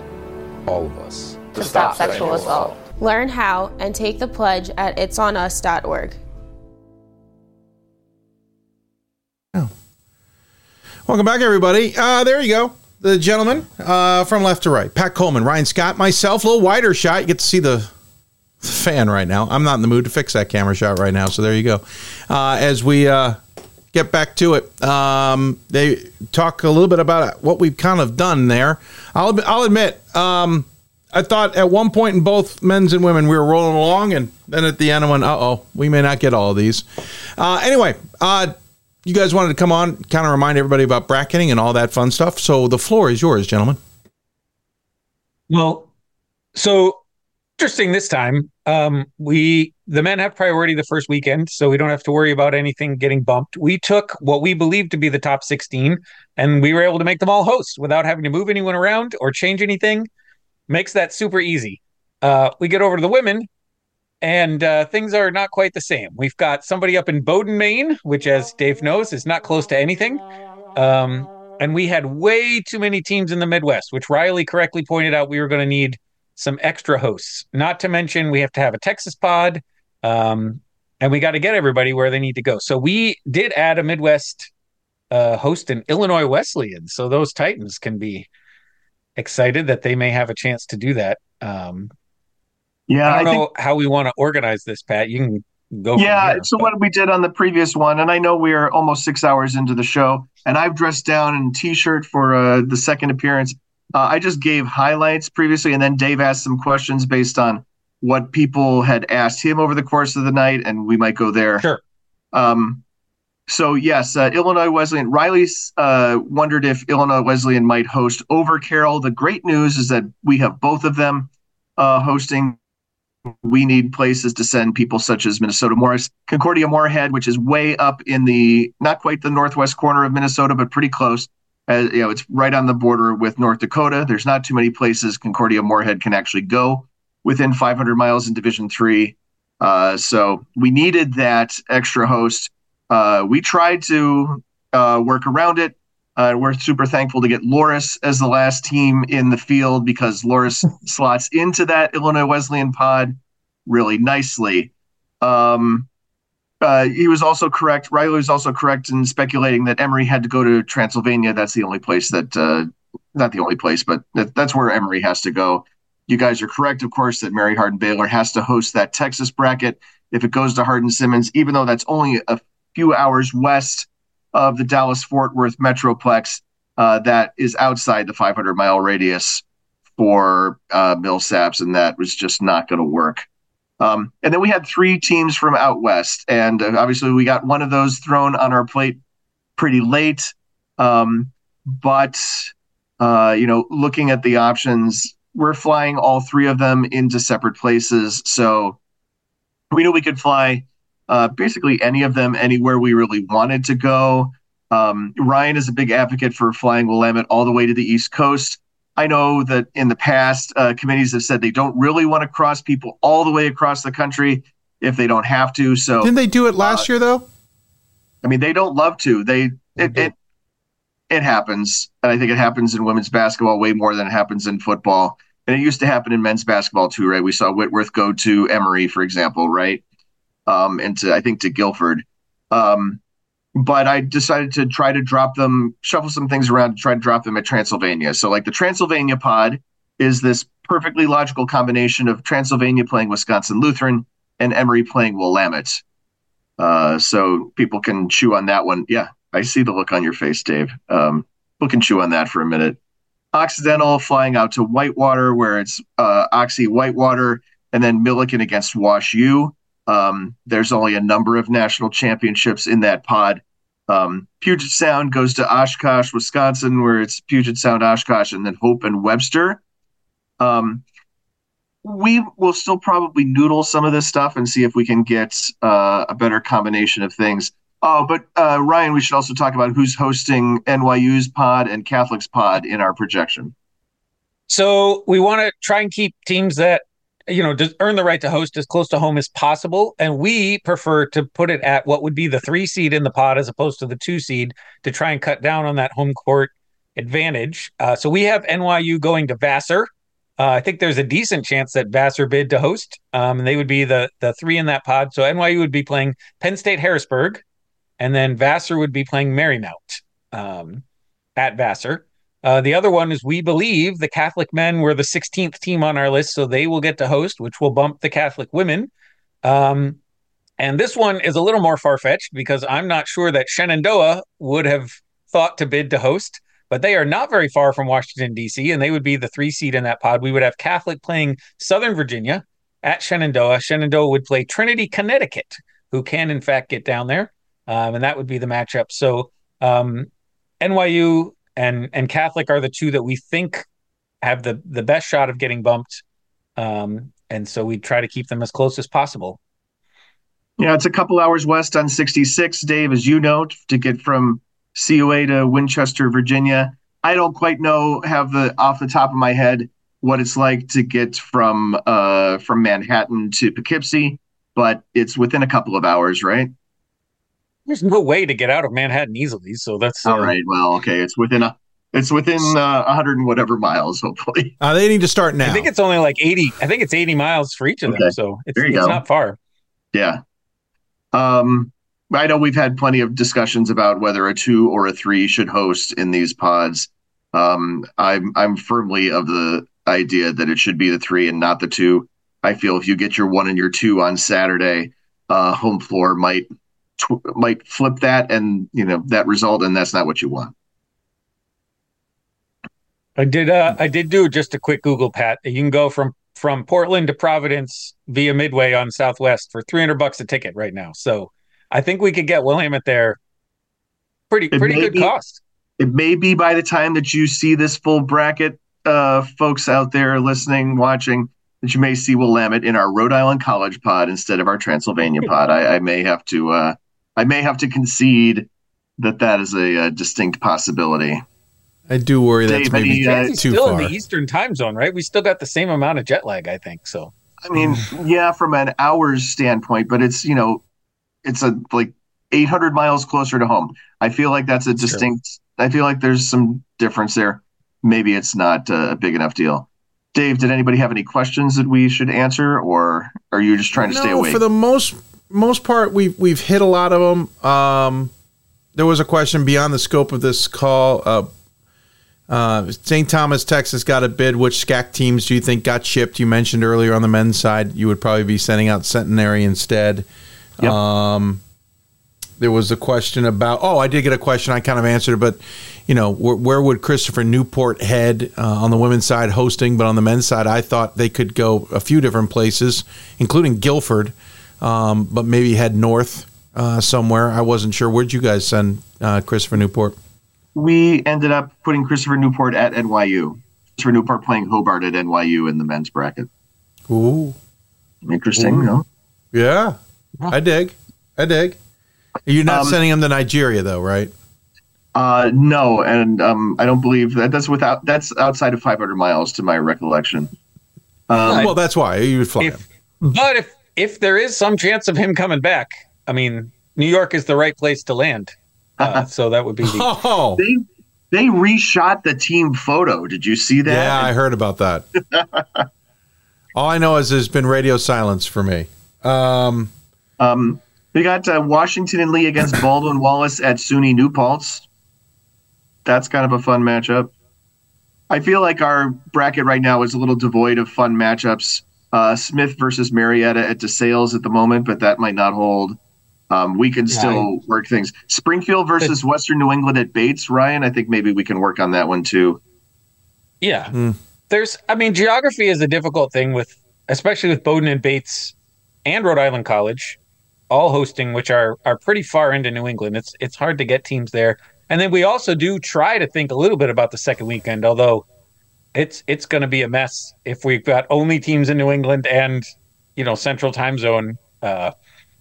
there's going to be some mixing there and some flights that have to figure out. I did like the fact Carroll can get to Transylvania. So that could be a possibility of bringing some of the teams a little farther east.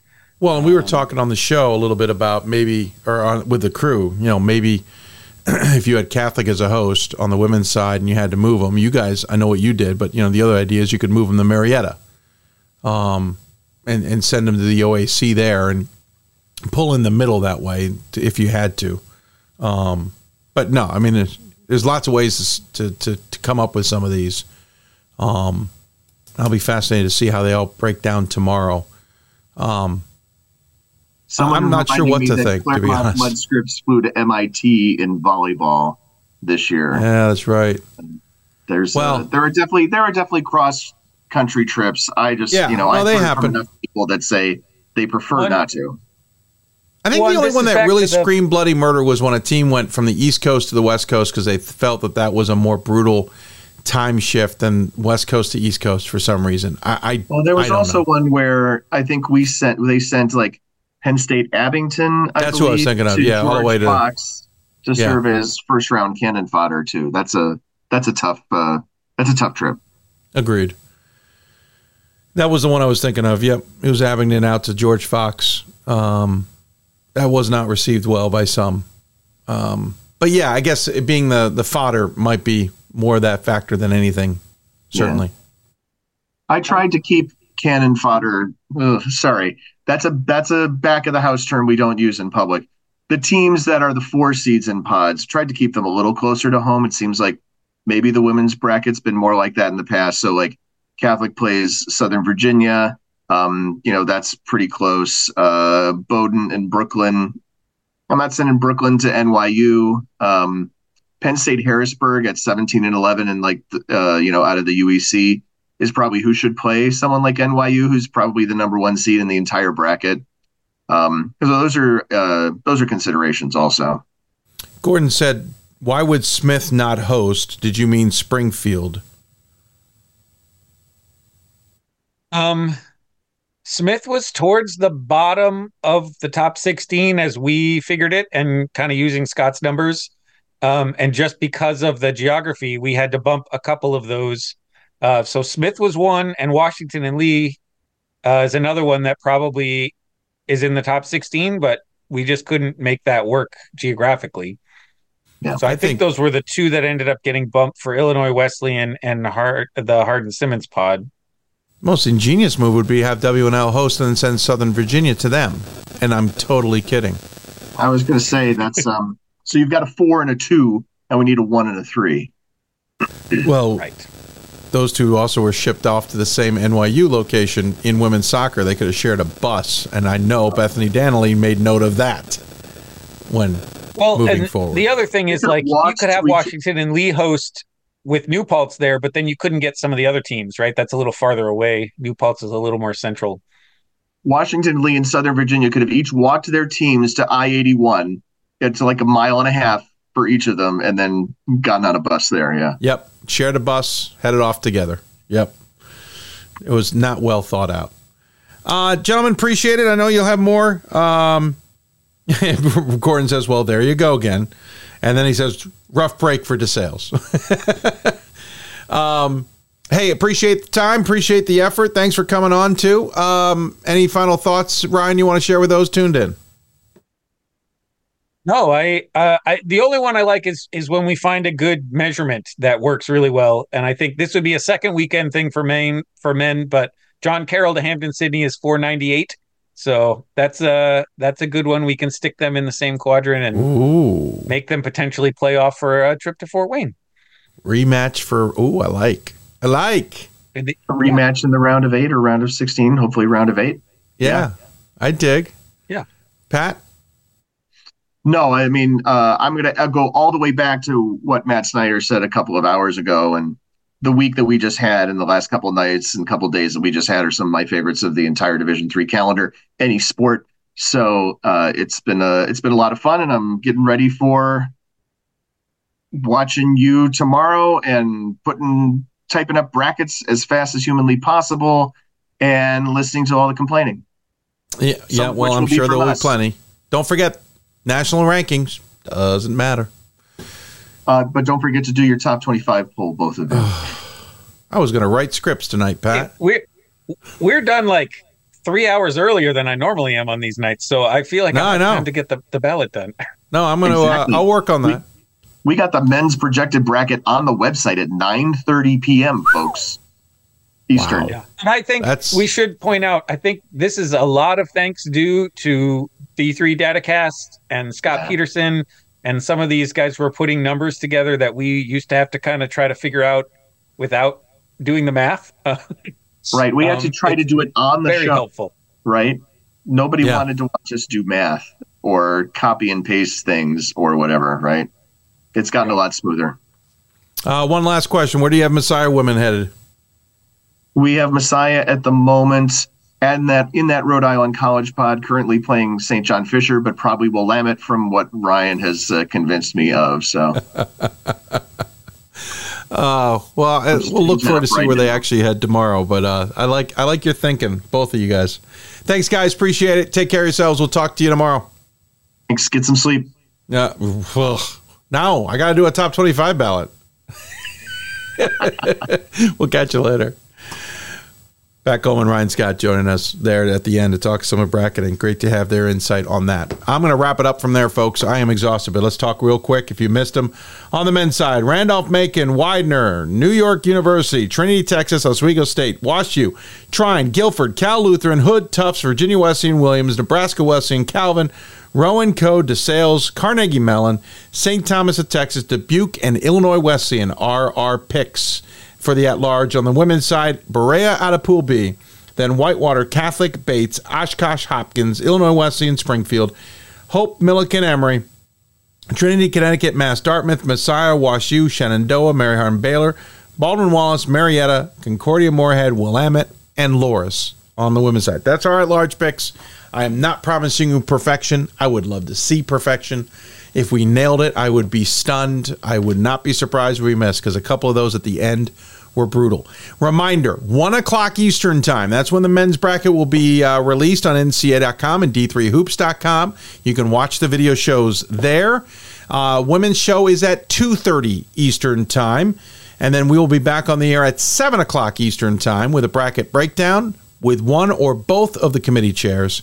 And some of our pundits, experts reacting to that. We may get a coach or somebody else on as well, but don't hold your breath. New top 25s will be out tomorrow as well on both the men's and women's sides. That's the last top 25 until the end of the season, and national champions have been announced. I want to thank Warren Caruso, Megan Campbell, Nicole. Nicole, I forgot your last name again. See, I did. Oh, no, it's right here in front of me. I got it. Hold on. Nicole Chazar. There we go. I had the S and the Z background. Anyway, Chazar and John Baines are coming on the show. I want to thank Bob Quillman, Matt Snyder, Ryan Scott, Scott Peterson, Gordan Mann, and Riley Zayas for coming on as well to be part of our crew. And, of course, Pat Coleman for behind the scenes. Thank you to all of you who have donated. We're up to $2,300 plus in our goal to get to $10,000. Pretty far under where I want to get. We have options on Give Butter. We also have options on Venmo, which the information sitting at the top of your screen can do. Or if you want to purchase something, if you go to our show page, you want to purchase some gear for our production, we have a list that runs the gamut from things we need to things we just dream of. That information is on there at Amazon wish list. You don't have to purchase it through Amazon, but you can use that list and send it to us. We take that as a donation as well. For all of you who interacted with us, both on the main show page and others, I appreciate it. Evan says, is the women's bracket going to be on the website tonight too? Yes, it most certainly will, Evan. It will be out there soon from Pat Coleman and Ryan Scott and the rest of the crew. But thank you, everybody, for tuning in. We certainly appreciate it. Again, we'll be back on the air tomorrow, and you'll see plenty of me tomorrow. I hope you enjoy the view. You've been listening to Hoopsville, presented by D3Hoops.com.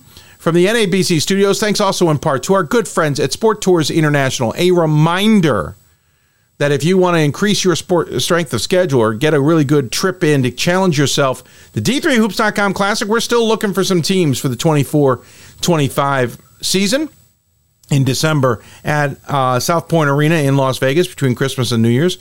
Contact Sport Tours International. Contact myself. I'll get you in touch with Brett Seymour and the rest at Sport Tours International. We'd love to have you, especially if you're a team who's looking to improve your strength of schedule and other things to get further along, as it were, with your resume. So there you go. Thank you very much, everybody, for tuning in. And that we sign off after more than 6 hours on the air.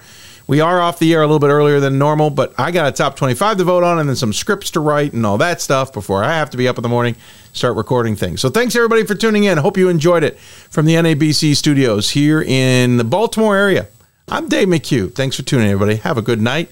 Hope you enjoyed it. I know we may not got them all right, but it was fun doing it nonetheless. We'll talk to you tomorrow.